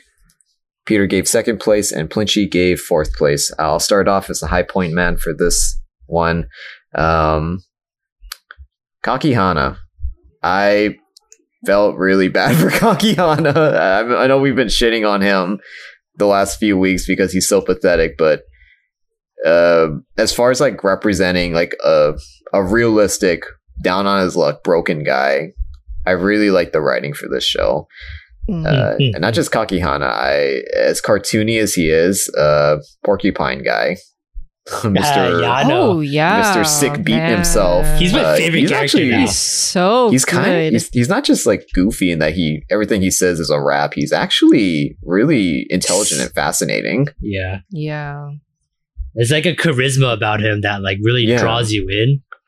And if he wasn't like part of the Yakuza, I feel like he'd just be a leader, a boss in any corporation, and his whole team will love to work for him.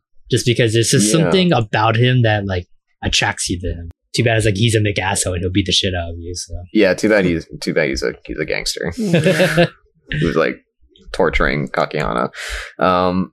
But yeah, he's a really cool. I really like Shithead Hippo.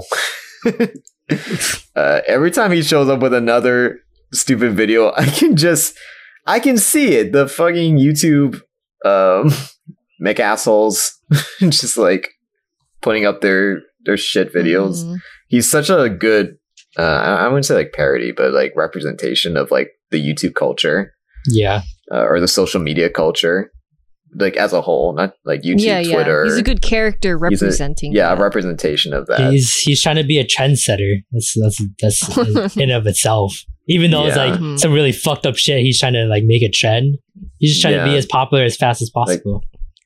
Like, he's like building up like his following, his over brand. A dude who got beat up because of misinformation that he spread. Yep.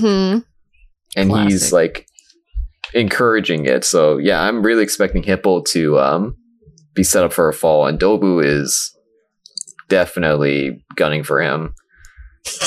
I think that prediction is going to come true, where he either dies or he gets beat up and forced to stop his social media. Aside from that, a lot of intrigue with Otokawa. I didn't expect them to go this hard on Otokawa's mental situation. I think we're only on episode 8, but we're really getting to the heart of it already. Like Goriki, I think the doctor, Yep. He pretty much spelled out what we've been predicting Been talking this whole about time, for is that weeks. Yeah. yeah, that we've just been like, oh, it'd be funny, or it wouldn't just make sense if it was this. But he all but straight up said that, yeah, he's Odokawa sees things that aren't really there, and he's probably referring to that. One of the symptoms is that he sees things with animals because his way of interpreting information is different. Yeah. From other people. Like his like some wires in his lobes, yeah, like it's crisscross. So like there's people with that symptoms where they like when they see numbers, they or like they can smell numbers. So like they can smell what numbers are coming. Traits or they can see color out of people and they can tell from there. So like I've never seen the animal like seeing everyone as animals as a symptom. It's always like numbers, colors, and smell. It's usually like in somewhat type of combination from that. So it's new ground with that one. So funny thing. So there's a subreddit. So the whole thing's called synesthesia, right? It's when basically your senses are intertwined and tangled. There's this thread on Reddit. Anyone else see people as animals? I get animals from looks and personalities. Recently, I told my coworkers about it, and they all asked what their animals were. Some of them had mythological creatures like mermaid or elf. Many of us has masks on now, though, so I'm unable to see their animals from looks. Has anyone met any mythical creatures and people like I have? Dude, and there's a bunch of comments about how they're like, oh, I have that too, or like, I thought I was the only one, or it's just not me. And this post is from over a year ago. So that has no relation to this show, by the way. But that makes sense because Odokawa, like, he couldn't tell where the hippo was because everyone was wearing masks and he couldn't see him. Oh man, that's cool.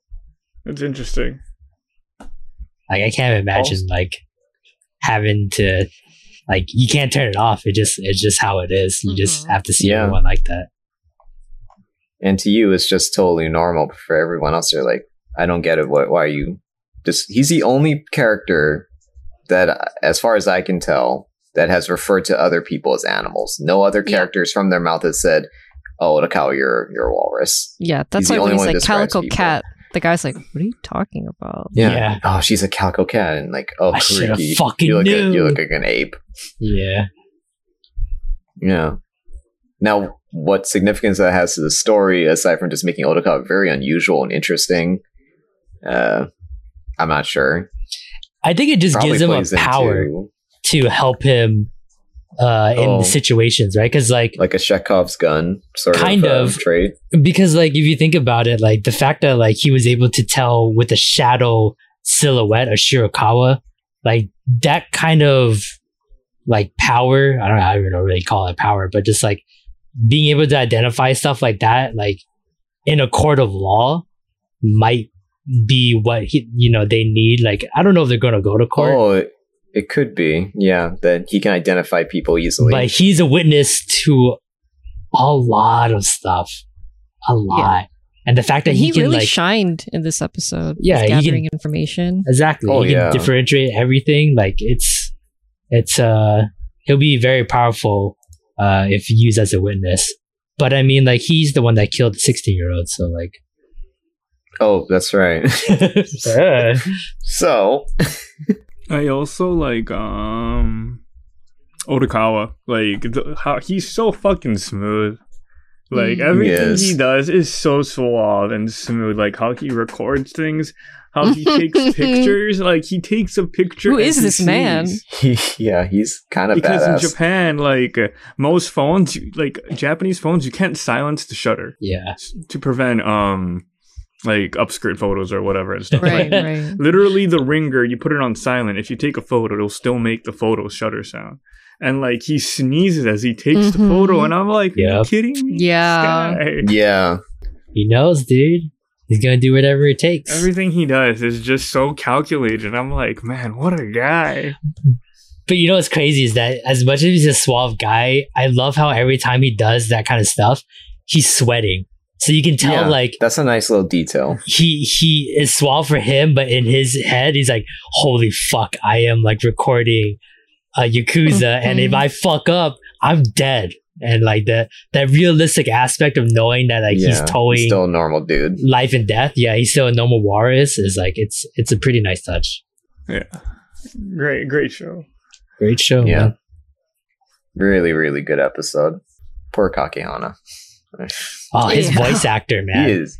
His voice actor really sold the "I'm about to die and I'm gonna have to tell my mom one last time I love you." That was fucked up. That was so fucked up. Good. That was good acting. Oh man, there's still 5 more episodes, right? Crazy. Fucking oh crazy. Wow, you didn't need to ask me. You were able to do it all on your own. Good job. But he's right though. Like, they still got a lot of time. Right? Because we're slowly getting a bigger chunks, and I'm like, what? I think these next 2 are still going to be building episodes. We're still going to get drip feed. So we're not going to hit anything like juicy. Drip me, baby.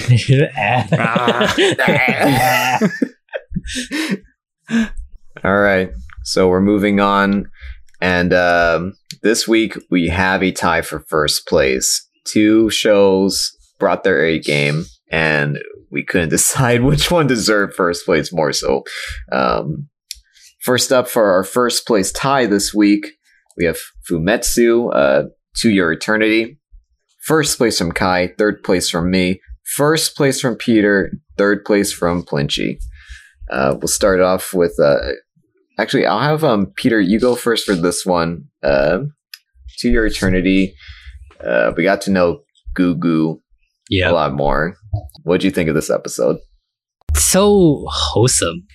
Like, everything felt great about it. Like, Gugu's backstory, nice and short and sweet. You know, like, we're not wasting so much time with it. We get who he is. We get like the kind of character he is. He's just a good boy. And I'm like really like, as much as he's gonna get very like not a lot of screen time, like, you know, 3-4 episodes max probably. I feel like he's already going to be a great candidate for like best boy of our award show, just because like just everything about him, like even though his face got smashed, he's still trying to be upbeat about things. He's trying to still push forward. His brother betrayed him and stole all the money they were working hard like to save up.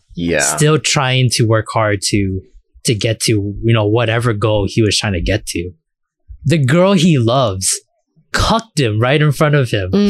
Still loves her. Like, holy shit. I didn't want to be right when we were watching that episode and be like, she's probably gonna fall in love with Fushi because, you know, who wouldn't? He's a handsome hunk of a guy. And she actually did, and I'm like, oh no. He only knows like 5 words. Like that this conversation is gonna be really weird. And then the fact that she was like, oh, but I can teach him and then I can also get him naked. I was like, whoa, you're 10. Yeah, I was like, holy crap, what is it? Who are these children? Like, one is incredibly emotionally resilient, or at least very tolerable and forgiving, and the other is like, she's an omega slut. Yeah, wow. And then grandpa, 9-year-olds, I tell you, thirsty. And this grandpa is just like, I'm all good. This can happen in my shop. And I'm like, dude, Gugu's gonna get buff. No, he's gonna get swole, and his pot-belly stomach that we are assuming is full of pig intestines that the doctor shoved in him for some reason. Yeah. So that's why I don't think he's gonna like get really strong or anything, or like get bigger, because I think he stunted like Gugu's like growth. Like his whole body is like a Frankenstein hodgepodge that he did together. So I think like why his belly's big and why where he wears like the like Klekion mask is because his tongue is going to be able to stretch out. He doesn't know how to do it yet, but I think he'll have like a 30-foot tongue that starts from his belly out into, you know, the world to see. I wouldn't be surprised. That's really fucked up. Why would the old man do that? But the old man is crazy, dude. He's got a tinfoil hat strapped on tight on that one. So like, this kid's eyes were smashed to oblivion. I'll replace those. But hey, wouldn't it be cool if I also like gave this guy like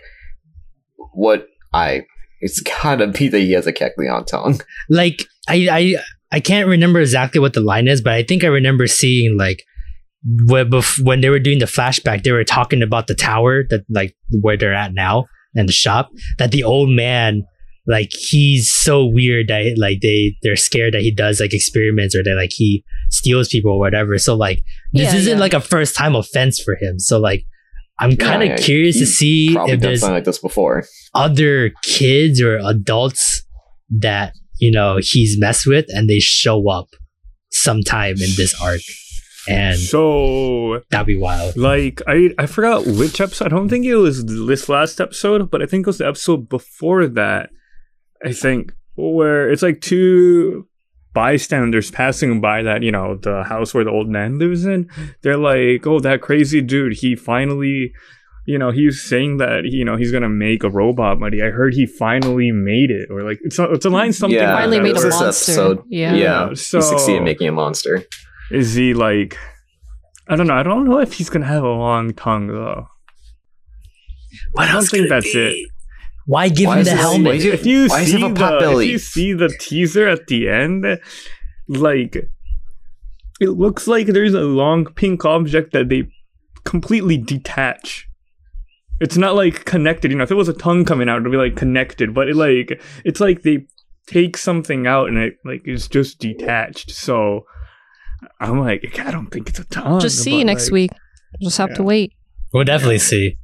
Either next week or the week after, they're gonna go into some kind of conflict, and he's gonna have to protect the girl or something. Guts, I guess. Yeah. And there's something. Like, whoa, okay, we'll leave you guys alone. Or old man just like punches him in the stomach, and then his weapon comes out or whatever. And like the tongue. He holds the kid. He's like, "Go goo goo."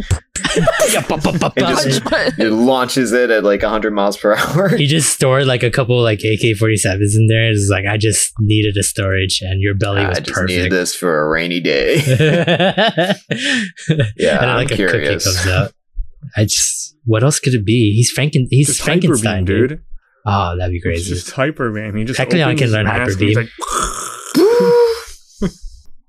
Old lady's fucked up. I can't believe she's still around saying fucked up shit. She's like, yeah, we should just like cut up Fushi and then make like immortality soup with them and then sell it. And then Kekleon was like, what the fuck? We can't do that. He's my friend. And she's like, I'm just joking. No, according to Kai, she's very sweet and she's the best grandma. Okay, I mean, I think like if it was, oh, let's kill Fushi, she'd be like, no, let's not do that. But she's like, hey, we'll cut off like his elbow and make like sashimi soup with it. The tinfoil is strong with her too.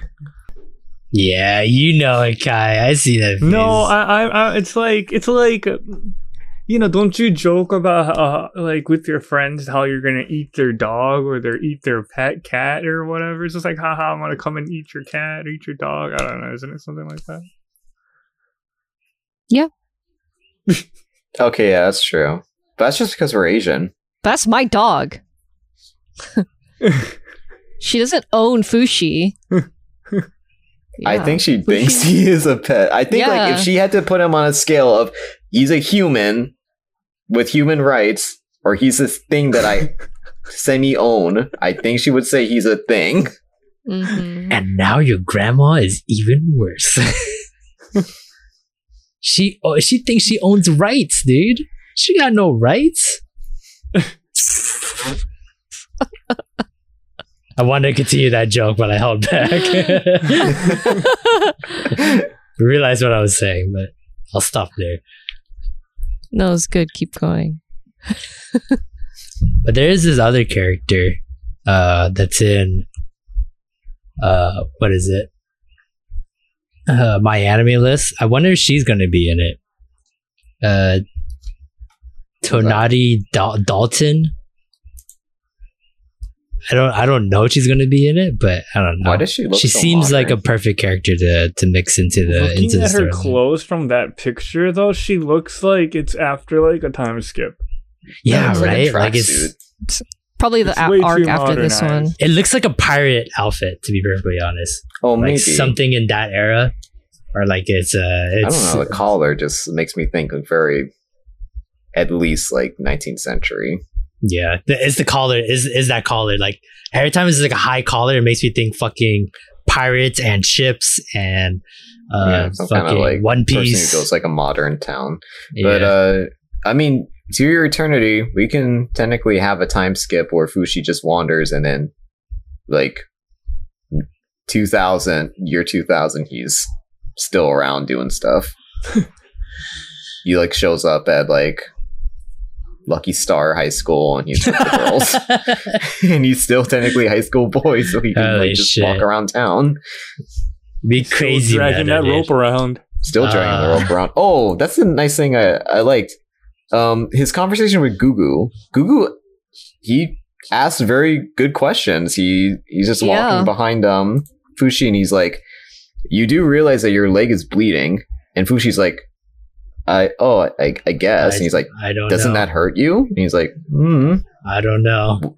take your clothes off. He takes Fushi's clothes off, and it peels off of him because it's organic. Oh, His clothes he's like, are part of his "Ew." skin. And he's like, whoa, why are your clothes like that? He's curious, and that allows him to ask interesting questions and do interesting things with this like bizarre creature that he's with. But he's still understanding. Like he doesn't like think He doesn't Fushi freak out as a about it. freak. He's just like, oh, that's just who you are. And Yeah, you're he's my like, best friend, "That's so it's all good." Interesting. Mm, Good boy, dude. What a good boy. Yeah, he's a really What a cool good character. guy, yeah. he is. Exactly the right character, I think, for where Fushi is in his character development. Exactly. He needs someone to support him and doesn't see him as fucking soup. Yeah. Oh god, the old man taught Fushi how to laugh. Oh, dude. And he goes, and then Fushi goes, Yeah. I was like, oh no. That's all Fushi, dude. He already saw the grandma laugh and he didn't copy that. He was like, this is the one. This is That's the one I want for me. Mhm. And watch, the old man's gonna teach him how to wank too. Oh, yeah. And then that's gonna absolutely, go dude. out of control. Yeah. All right, so we'll be moving on to our other tie for first place. Defending champion won't give up first place. I can't count how much weeks. Peter says 5. 5 weeks, baby. 5 weeks in a row, first place. It will not let anyone else fit on the throne unless it shares it with like 2 year turn. 7 out of the 8 weeks that we've been voting, it has been first place. Has this actually like broken some kind of record for most? I'll check First back in the places? archives, but I don't think I've ever seen a show hit first place this many times. Who are we talking about? It's Vivi Fluorite Eye Song. Again, first place. Second place from me and Kai. Third place from Peter. First place from Plinchy this week. As usual, like, no matter if she's kicking ass or just talking to a boy and watching him grow up, I find Vivi such a fascinating character to just follow, and where her mindset is and how it grows and changes throughout the years, no matter how much time passes. What did you guys think about this episode? So I had this thought at the end of this episode where I thought randomly about how a lot of the animes that I've been commenting on, I'd say that it would be better if they were binged. But this show does so well with like the time gap. It almost feels like the week break that I've had matches with like this obscure sense of time with the anime. It's very like abrupt, like time skip. If I binged it, I don't think I would have. I don't know. Felt Like, it. I feel like get it'd that. be. Yeah, Mm-hmm. it fits with this show. Yeah, but that ending, no words. Like, there's a lot of times where in an episode you feel like you want to ask more. You get angry because questions aren't being answered. But I'm okay with being strapped up and just like watching, like taking it all in. Yeah, just I'm not being like, along on the ride. yeah, things will pop up where I'll be like, oh, maybe it could be something to argue about that doesn't make sense, or et cetera, that could be debatable, but I don't really care. I like what I'm watching. It's really nice. Fucking crazy ending though. I like that ending, that ReZero kind of, oh, I made things worse, or no matter how hard I try, it's just not working out ending. But were any of us honestly surprised? Like, the execution was like, holy shit, this is kind of wild. The execution was very well done. But the idea of that happening, there's no way any of us thought. Yeah, of course. I mean, we're always like at the end of every episode, we're like, is Matsumoto, good? Are we really gonna get to the end goal that we really think we've always had? Like the sus. Or being like just played. Even before the show ever came out, Peter would read us the description. We're like, there's more to it, but yeah. Well, like just this episode alone, it's just the fact that like Matsumoto came back every year when Vivi was trying to like make the song, but he had nothing to report about anything of the future. I'm just like that. Like this is like they're trying to make you feel good with Vivi trying to learn how to make a song, but also this anxiety of like, time passing. Yeah, time passing. So much time flying. And like, why do you is growing up? Yeah, and then the fact that the kid ended up being he ends up being Matsumoto's the professor. Scientist. Yeah, that was like, it all comes full circle. But like, yeah, that anxiety of like Matsumoto coming back and not reporting anything or saying anything to Vivi or like telling her anything good or bad that's happening in the future is like, what's going on? What's happening? Like something's happening behind the scenes, and just like that listless stuff. Wait. The Matsumoto comes back. Like I agree with you with the whole anxiety and like not really understanding, but this thought just came to me. Matsumoto saying, "Well, isn't it like why?" Vivi's like, "Why'd you pick this day?" Like, "Oh, well, it's the day that we first met," which is also the same day that she met the little boy, which is Matsumoto. So I'm kind of like kind of freaking out right now, but it all comes full circle. Yeah. The cleverness and the subtlety, I really, really like that about this show. That they can have these kind of like, if you pay attention, you can connect the dots of what's really happening. But see, there's a reason he picked that day, right? Like there's something about what happened that we either is like really quick, we didn't notice, or just, we haven't seen it yet and it will be like a flashback. Something fucked up that day. And I don't know if it's like that first day, the first year that like she met the boy, or is like every year, like clockwork on that anniversary, something kept going the wrong direction. And I wonder, is because like Vivi was just not active for those 20 years and she was just stuck in that museum.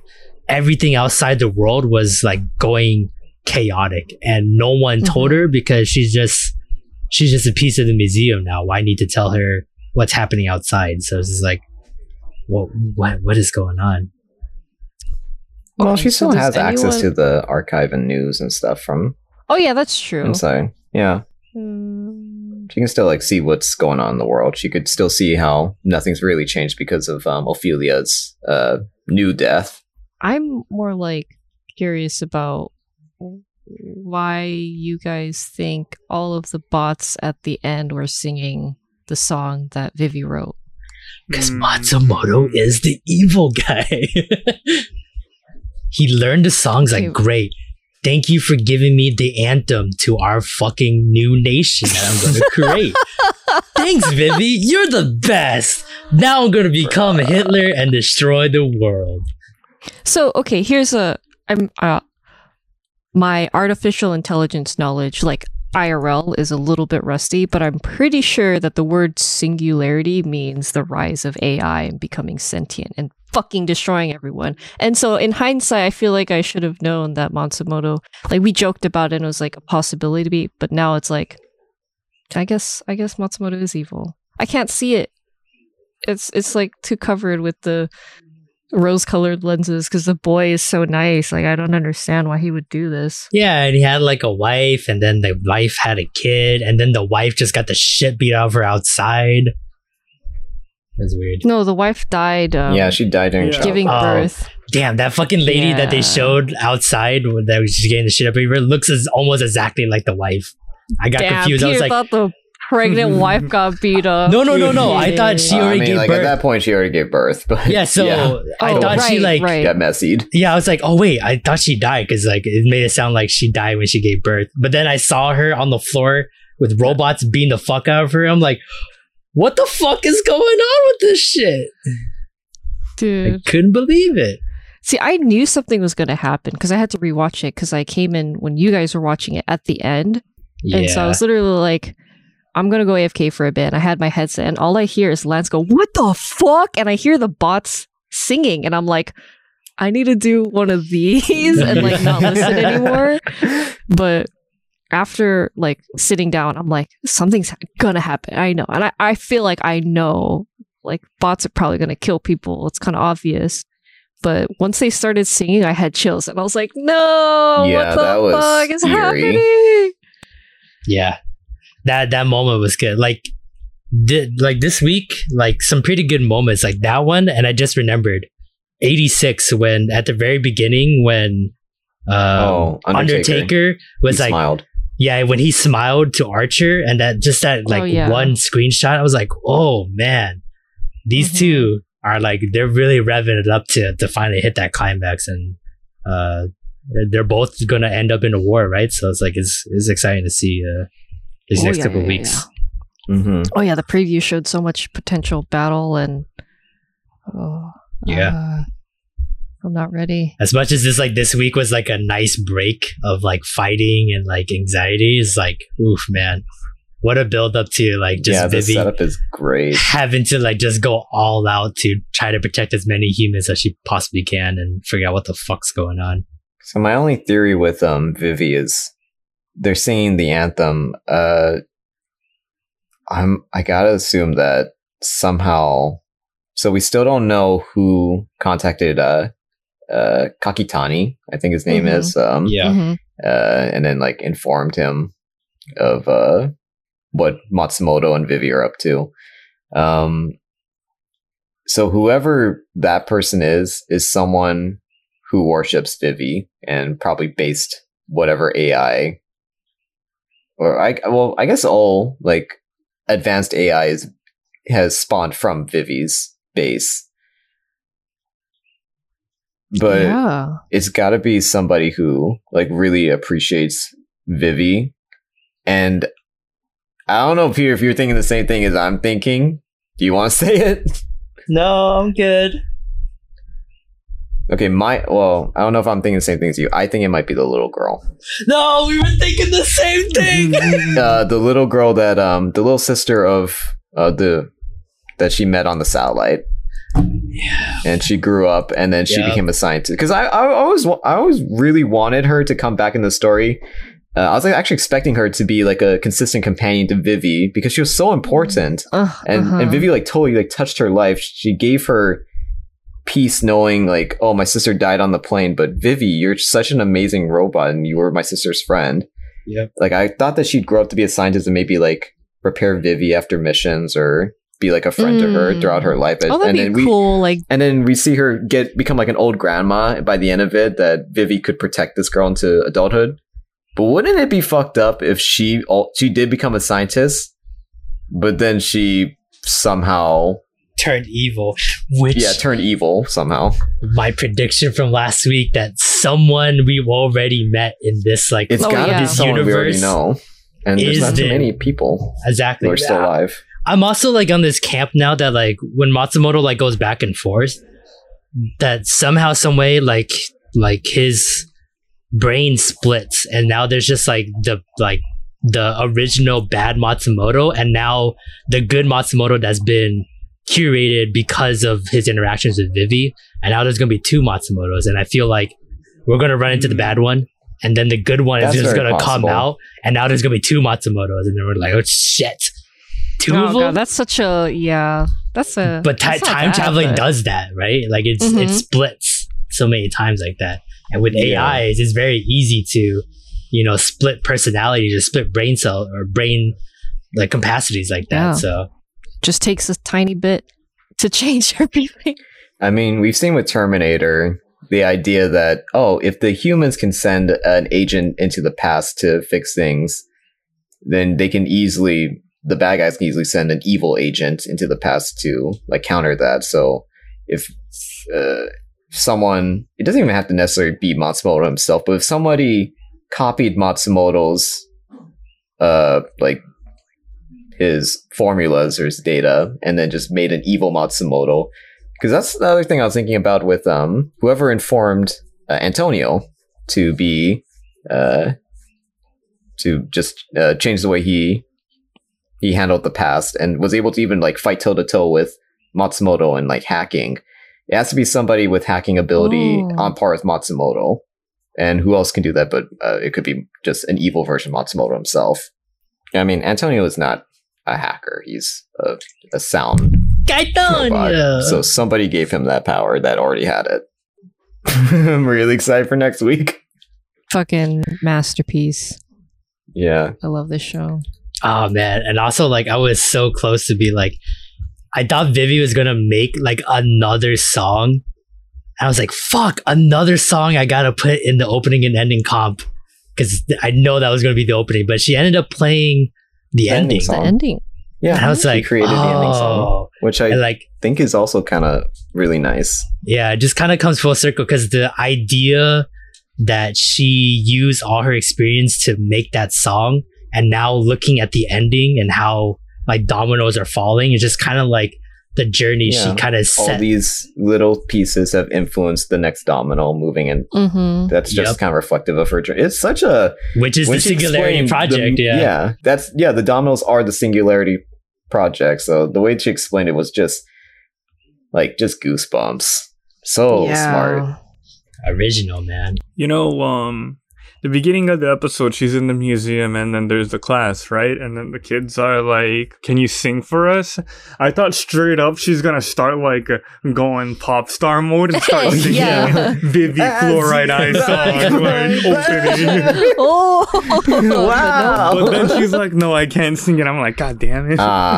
You baited us, because last time she did that, that was amazing. Okay, last thing I wanted to say that I liked about the episode, I do like the conflict that Vivi was going through this episode, and that now that she always said, my mission comes first. I'll be happy just as long as I can make people happy. If I can make humans happy, no matter what it is, then I'm happy. But then this episode, she was so happy to see Matsumoto, and she said, like, the Singularity Project is all I have now. Yeah. She's finally in the museum. So sad. Yeah, it was so sad that, just like Matsumoto predicted, like, no, they're gonna shove you in a museum and like forget about you. You're not gonna sing for a crowd anymore. She's like, oh, whatever. Because he saw. Yeah, I like that came back to bite Vivi. Just pointing out that the professor's voice actor is so typecasted. It's fucking Dio again. It's Dio. Yeah, Dio again. Yeah, Yep. like. But like, As soon as I hear it's Heathcliff from Sword Art as well, you know? Like, every professor with the glasses character has to be this guy's voice, you know? He's got a good voice, man. Yeah. Do you want like a mature, like middle-aged dude? Dio, dude. Dio, time. dude. Dio. He's Deadpool as well, apparently, in Japanese. Oh, Wow, really? That's cool. Now we gotta watch that.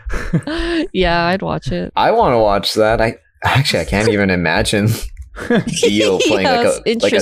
psychotic. Well, okay, Because that's like that for like all like the deranged superhero character. movies, right? They're all voiced by like the voice actors that we listen to every day in anime. Yeah, Yeah. they move And right they're, onto like, live action they're voice them set too. for them. Yeah. Like, a lot of them, like, if you're Bruce Willis's voice actor, any Bruce Willis Yeah, I remember movie, we you're talked that about guy. this. Bruce Willis. Yeah. Wow. That's amazing, dude. Yeah. So that will do it for our top 10 ranking board this week. And that's all the time we have for this week's podcast. If you made this far, thank you again for tuning in. And if you like this episode, please feel free to give us a follow and stay up to date on Weeb Power Hour news. It really means a lot to us. Before we close out for today, any last words, you guys? Thanks for watching.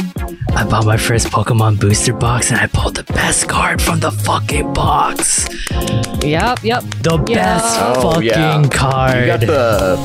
You got the mother big load on that bucks. one. Yeah, I bought a Pokemon Battle Styles booster box and I pulled the Rapid Strike Urshifu VMAX alternate art. Best card in the set. And I got it like in pack 10. Felt great. I made almost like $200 with that fucking amongst box. other pulls. Amongst other pulls, yeah. they're pretty good ones too. Hopefully, we recorded it, so hopefully we can do like a little like highlight of that and show it to you guys. Show what I pulled. But felt great, and now I'm fucking hooked like drugs, and I'm already gonna buy another box soon. Yep, you're gonna be right there beating up people in Target parking lots for the cards. It's fucking cocaine and heroin inside of me now, guys. Shooting it up. I can't stop looking at fucking booster boxes, man. Yep. Okay, that's all the time we have for today, guys. On that note, see you guys next week. Same Weeb time, same Weeb place. Bye. Bye bye.